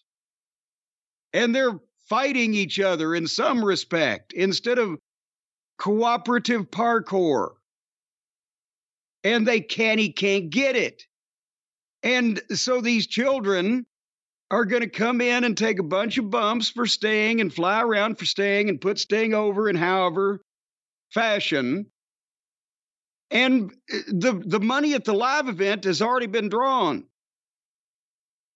before they ever even knew this. But they could have actually had a money pay-per-view match lined up instead of this last-minute bullshit from these glory hogs. Unless Sting said he wanted to have this match with the Young Bucks for his last match? Then somebody should have talked him out of it, because he's still the employee. He's not the booker. He's not the promoter. He's not the owner of the company. He's not signing his check. Sting, you need to go out with a big money match, not a goddamn indie-rific fucking smart fan jack-off match. And I'm not trying to make this about the Bucks and FTR, but imagine if this was FTR versus Sting and Darby in Greensboro. They already sold the tickets. Jesus Christ. It's Sting's retirement match. There's the best match in the goddamn possible in the available pool of pro wrestlers today, Sting and Darby Allin and Greensboro and FTR. And it would be a professional, responsible fucking way to send Sting off. Instead of these guys playing with their own fucking peckers again. Well, they showed up. They have their new look. They were going to reinvent themselves because they were dead in the water previously, and they've certainly not lit up anything in the last few hours, at least in terms of the fashion blogs. We'll find out what the neither one of them is Edison then, if they were going to reinvent themselves. I don't know if I was them, I'd quit my day job. I think the hardcore AEW fan, the AEW fan in the bubble, needs to acknowledge that more and more fans groan every time these two guys come out, no matter how long you keep them on, off TV. On TV. No matter how long you keep them off TV. No, they groan both ways. They groan both ways. And the whole, how can I miss you if you ever go away? Sometimes you're happy someone goes away. And it could stay that way for at least a while. You feel that they didn't stay away nearly long enough sometimes. So I think the problem is for the Sting retirement match, some of the negative feedback. Again, some people are saying the Bucks may be the perfect opponents. For the other people, the 12,000 people that bought tickets, maybe it's more than that. I mean, it's sold out. 15. It's a sellout. I mean, it's going to be their biggest domestic show probably all year, unless, I guess maybe Arthur Ashe. We'll see. Good luck. But that crowd, you would have to think, if you're buying tickets in advance for a show advertising Sting's retirement, there's a chance that crowd may not be Young Bucks fans, or not even fans, but an audience that's as conducive to them as they would be Sting, traditional Sting. Yes, and why we just mentioned the perfect opponents, FTR, the best all-around pro wrestlers on the roster, still in their primes and able to do everything that you would need to do to get either Darby or Sting or both over, instead of the flippy, floppy, goofy bullshit from these flaccid, flabby, skinny, fat, old, young buckaroos. I've heard of skinny fat. Old young is new. I have not heard that one before. They look like children, but they're almost eligible for AARP. That's going to be a new title for Tony next year. The old young bucks. So, I mean, that took us exactly 30 seconds to realize, of everybody on that roster, the people in Greensboro, North Carolina would want to see these professional wrestlers engage with Sting and Darby Allin, not trampoline cowboys. Yeah. Well, Jim, that was AEW Dynamite, and that was the return of the Young Bucks, the Elite, back running things in AEW. Hangman Page getting involved in the main event picture, and now the Young Bucks showing up with their new hat and look.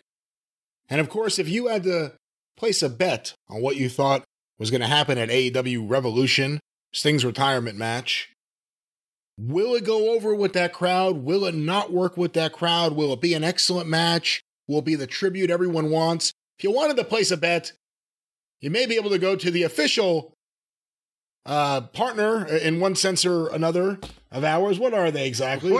I don't know where will it go round in circles? Will it fly high like a bird up in the sky? Will it go round in circles? I'm talking about our friends at DraftKings, and they believe in us so much that their copy is bare this week, ladies and gentlemen. Well, here's the thing. They know that neither one of us are experts in the gambling philosophy because, we're inexperienced. We're naifs. We're naive. We're babes in the woods at the last time that I placed a bet and won that bet was in 1986 when I won $50 off of Ric Flair in the University of Louisville, North Carolina college basketball showdown. And then I quit while I was ahead. And you're not a big sports bettor, even though you're a sports fan. But there are people we are broadcasting to right now that on a regular basis, they go out there and they win all kinds of money. They have new swimming pools put in with the money they win. They have new hookers come over to the house with the money they win. Whatever they do with their money, it's up to them, folks. It is not for us to judge. Or maybe they just invest and they're reasonable, nice people. And they're reasonably nice people who can invest in hookers and blow and things like that because they want all this. That's not an investment. That's an expenditure. That's not an investment. But then you're going to get, in return, you're going to get something for it, a good time for at least some period of time. Chlamydia, until gonorrhea, things head south. And then the leprosy angle comes in. But anyway, a lot of the listeners out there, they like to bet on the sports. They like to win the bets that they place, obviously. Sometimes you lose. These collector's plates can go down. However, if you go to DraftKings right now, the official sports betting partner of the NFL playoffs and a fine sponsor of ours, is what you were trying to say earlier, they're going to help make the playoffs electrifying. Bzz, because you'll be shocked. Boy, when you make these bets and you see what happened, you'll be fucking shocked. Because new customers right now, you bet $5 on any of these games and you get $200 instantly in bonus bets. So they're just going to give you $200 if you bet $5. So if you win, well, you're practically fucking robbing them at gunpoint, for heaven's sake. You're practically not robbing them. You're practically doing things the right way, the way they want you to do it. So, well, you can win a lot more money by betting $205 than you can by betting just $5. And it's their money that they're going to be giving you if you win. So you're just stealing. You're just stealing from these people. You're not stealing. You're accepting. I don't even know if a gift is the right word. Are you accepting some kind of bribe or to not go over and rough them up if they don't pay off? What are you talking about here? There are no bribes involved in this. You're accepting a gratis, a wonderful gift for free, and you're doing it without any robbery being involved. $5 in it. You ain't going to win this one. You can download the DraftKings Sportsbook app right now and use the code JCE. That's the way that you get the $200 in bonus bets when you bet $5. And I don't know if that goes up in increments. For example, if you were to bet $50, would you get $2,000 in bonus bets? I don't know. Maybe the crown is yours, they say. Maybe this whole scam is geared toward you.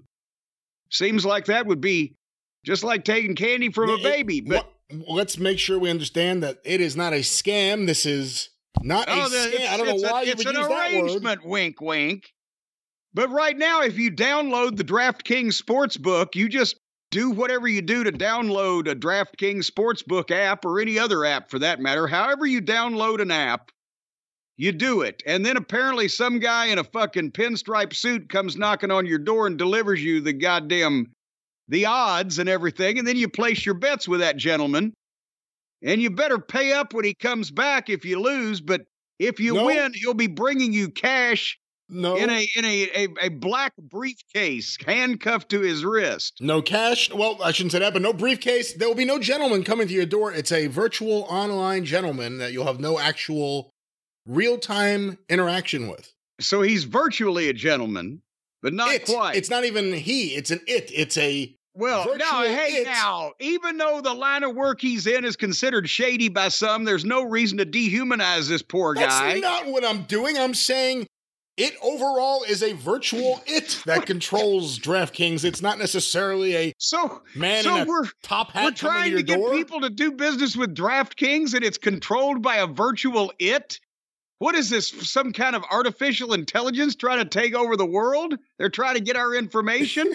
Virtual it is what happens when you don't send copy for your spots. Well, download the DraftKings Sportsbook app if you know how to download an app, because I don't know how to do that, and use the code JCE.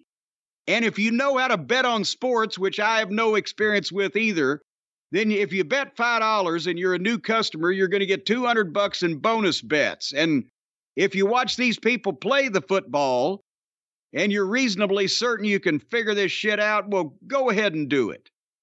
DraftKings Sportsbook app right now, code JCE, $200 in bonus bets. That's the best I can do for you, not having a single fucking clue of how this whole shit works.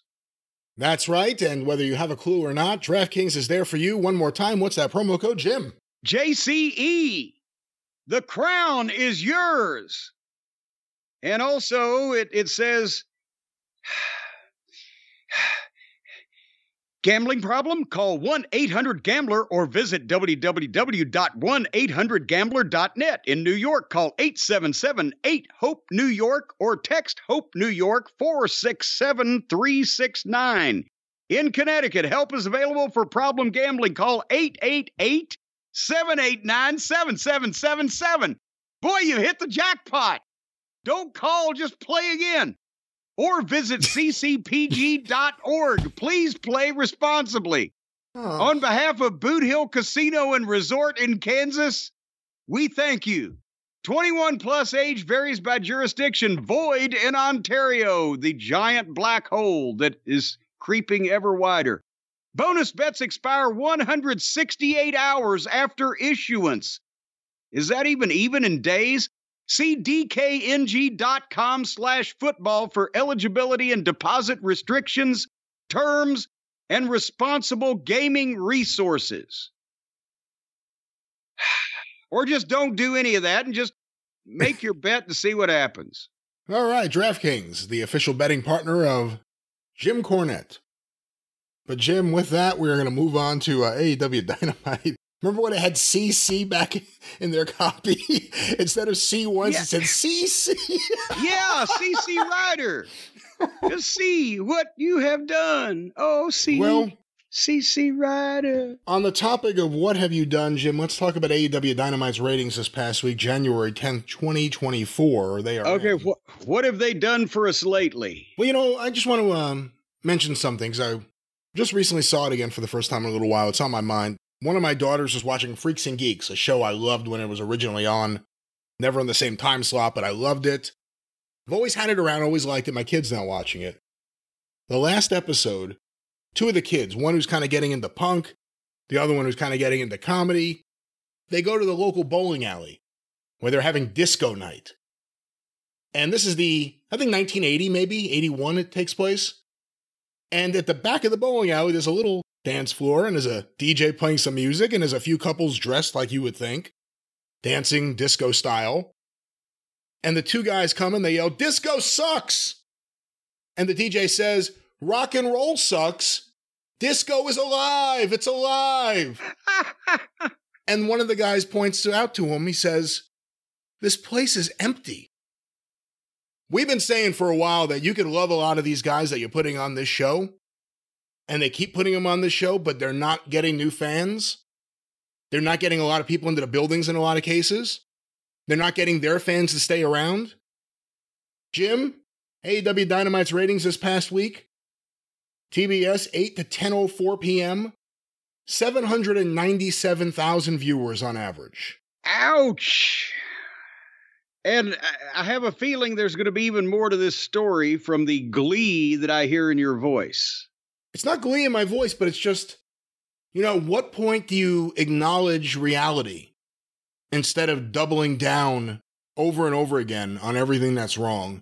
And I know there was strong competition. Trump was on one channel, the Republican debate was on another channel. Whatever. Oh, yeah, a lot of the AEW fans are going to be watching President Pig shit and the rest of his fucking criminal flock. But on the other hand, there was a new moon about to happen, so there wasn't really anything to see in the sky, so a lot of people were inside not watching the stars. Jim, 8 to 8:15 p.m., quarter one, these were compiled by WrestleNomics. Claudio Castagnoli versus Adam Page with picture-in-picture, 1,001,000 viewers. Okay, so they open again over 1 million, and now I see from their average that things are about to get bumpy. Well, and once again, I paid attention this week. The first minute of the show, not just on my DVR, but at actual 8 o'clock, when every other network at 8 o'clock went to their other shows, right? I still had one more minute of Big Bang Theory. Yeah. Quarter two, 8:15 to 8:30 p.m. Claudio Castagnoli versus Adam Page continued, an ad break, and the start of Adam Copeland, Dustin Rhodes, Orange Cassidy, and Preston Vance versus Lance Archer and the Mogul Embassy, 895,000 viewers. To quote the late, great Percy Pringle, "Oh, sweet Jesus." And again, coming off quarter one, which was a minute of the Big Bang Theory, you have to think the starting crowd may have been somewhere in the 900s for AEW, just to see what it was going to be. Yeah, one would think. Quarter three, 8:30 to 8:45 p.m., the continuation of that 8-man tag, I'm not listing all them again, with picture-in-picture and an ad break, 795,000 viewers. Another 100,000 people in another 15 minutes. So now they are 206,000 down from the top of the hour, the last minute of the Big Bang Theory. They've lost 206,000 people. I don't know if any of this data is out there, so I'm just going to throw it out there in case one of the listeners hears this and can get back to us. In terms of the type of matches, singles match, tag match, 6-man tag, 8-man tag, men or women, is there a study that shows in the last few years which match drove off more viewers off these shows? It's got to be the multiple 8-man's battle royals. That has to be the I would think too. That's why I want to see if there's any actual data there, because you would think so too. But let's go back to this quarter four, 8:45 to 9 p.m. The Bullet Club Gold and Acclaimed and Billy Gunn backstage angle. Samoa Joe's confrontation and promo, or promo and confrontation, I should say, with Swerve Strickland and Adam Page. The angle with Hook and Samoa Joe, and Tony Storm's timeless backstage promo. 915,000 viewers. Wait, what? Also, the high point in the key demo, it jumped from 380 to 465. Now, how have they ever done a quarter hour where they gained 120,000 viewers? Samoa Joe. Confrontation with Swerve Strickland. I don't think it was the Acclaimed and Bullet Club Gold thing, and I don't think it was Tony Storm's brief promo. It was Samoa Joe. People are more intrigued by what Samoa Joe's going to do coming out of that main event than Adam Cole. I'll put it that way. So, are these people just clicking back and forth every once in a while, hiding and watching to see when somebody actually shows up they want to see?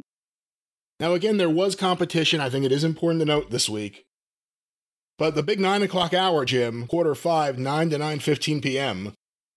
Ricky Starks versus Sammy Guevara with picture-in-picture, and the post-match with Big Bill, Chris Jericho, and his music, and an ad break, 774,000 viewers. Jesus Christ! So they lost 26, 30, 141,000 after quarter four was over with at the top of the hour. They said, well, okay, fuck it. So now they're at their low point right after the high point. But wait, there's more. Okay. Quarter 6, 9:15 to 9:30 p.m. Anna Jay, Chris Statlander, Thunder Rosa, and Willow Nightingale versus Julia Hart, The Outcasts, and Sky Blue with picture-in-picture. 689,000 viewers. Oh, no. All right, there went another 85,000 people. So now we're, from the second quarter, which is a more legitimate number, we're down 206,000 people. And from the point that they started at the top of the hour with the last minute of the Big Bang, we're down 312,000. Well, Jim, we go to quarter 7, 9:30 to 9:45 p.m. Wheeler Yuta's video, Roderick Strong versus Brian Keith, and the Adam Cole and Undisputed Kingdom Live promo, Deonna Purrazzo confrontation with Red Velvet, and an ad break. Oh, that's what that was. And an ad break, 702,000 viewers. Good Lord, that's kind of insulting that a quarter filled with jobbers actually picked up 13,000 people. Well, we go now to quarter 8, and I remind you we have a 4-minute overrun. Quarter 8, 9:45 to 10 p.m., Darby Allin and Sting versus Konosuke Takeshita and Powerhouse Hobbs with picture-in-picture. 636,000 viewers. Oh. With a 4-minute overrun, including the return of the Young Bucks to challenge, without words, Sting and Darby Allin. 688,000 viewers. Could have, with menacing glances. So they finished up at 636, which is 300 65,000 people below where they started, and then the 4-minute overrun was basically a bunch of people staring at each other, and that was whatever they were tuning in for the following programs. So, good Lord, did we do an average for the actual numbers, quarters 2 through 8? Oh, no, hold on. Let me get the old calculator out here. So we are going to start with quarter 2, 895. You don't have to be so aggressive on those numbers. Oh, no, I hit the wrong number. You keys. distracted me. No, I hit the wrong number. Oh, it's my fault. Okay. Sing or something while I'm doing this. No one wants to hear this sound. Well, you don't know what you got till it's gone. They paved paradise and put up a parking lot. Oh, Tony Khan's about 15 minutes away from becoming a parking attendant if things keep going this way. The average without the first quarter and without the overrun was 772,000 viewers. Ouch. So they picked up, well, really, they only picked up 25,000 in their overall average by fudging the numbers. So they go through all that trouble just to get an extra 20,000 people. Once again, no star power. I mean, no real star power. No Moxley for AEW. No MJF. Jericho wasn't announced, and he showed up, and maybe a falling star or shooting star at this point. I'm not sure. But you had Wheeler Yuta in a video. I'm looking at the lineup here. Sting and Darby in the main event did nothing. They've done nothing to build up to Kesha and Hobbs that wouldn't just appeal to AEW's hardcore fans. Doesn't make sense to anyone else. And they were plugging that match with Sting and Darby, and they still wouldn't hang around for it through the rest of that brutal program. You know, again, I've said this in the past, and I'll say it again, and I thought about it again this week.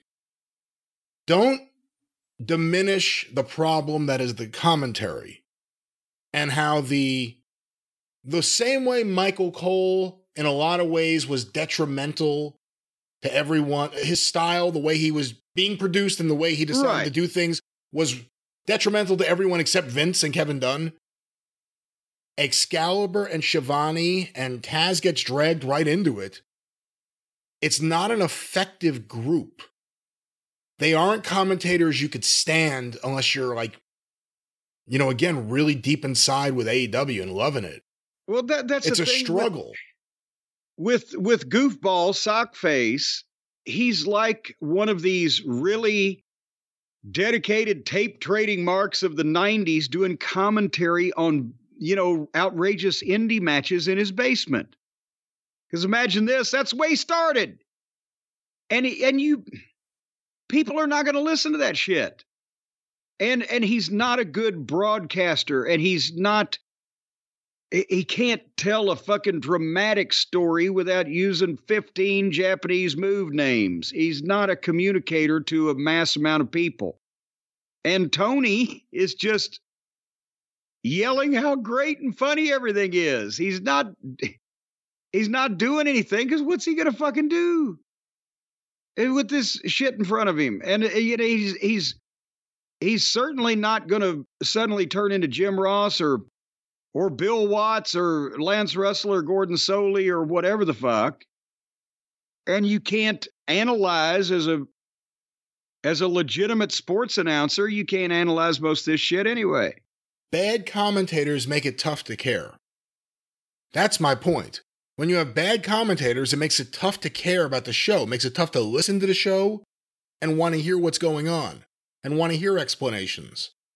When shit's going down and these three are just laughing about they're popping each other like during like hardcore matches and shit.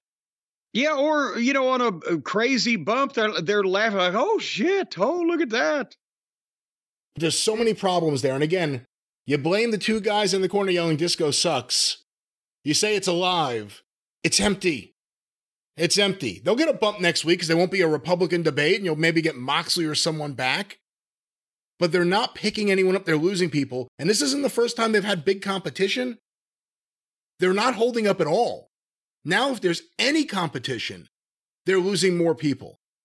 And yeah, the cable universe is shrinking. And think about this. How fucking miserable was this program when people would actually think, I'll switch this off and go watch fucking Trump or a bunch of fucking Republicans talk? Do you think Tony would have thought that because of those programs being on, which you would think, zap a portion of at least your over 50 audience for wrestling? If you know you have competition like that, is that the reason why you have, again, 2 8-person tags, Claudio versus Adam Page, which doesn't mean anything right now. No, I think he still thinks this shit's good. Starks versus Guevara at the 9 o'clock hour? He thought that was okay? I think Tony's doing the best he can, and I don't think that, he was thinking about having competition. And once again, the over 50 audience, anybody over 50 watching this television program that's ever been a wrestling fan and not getting paid to watch it or making money somehow watching it ought to be ashamed of themselves. This should be for fucking juvenile delinquents and people with some type of personality disorders under the age of 25 or 28. And that main event with Sting is going to be interesting because I've seen feedback already from people who they want to support the event because of what they remember Sting as being years ago, even Surfer Sting. Putting the Young Bucks in that match did nothing to make that audience happy. It's the exact opposite.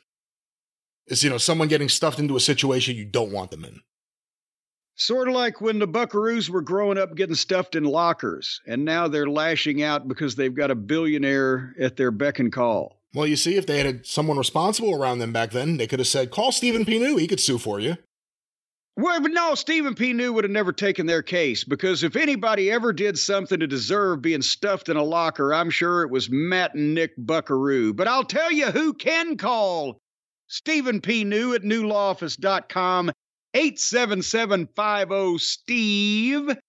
And that is anybody with a legitimate case against an evildoer or a big corporation, an evil, negligent entity that is harmed or depressed or downtrodden the little man or the little woman or even the little babies.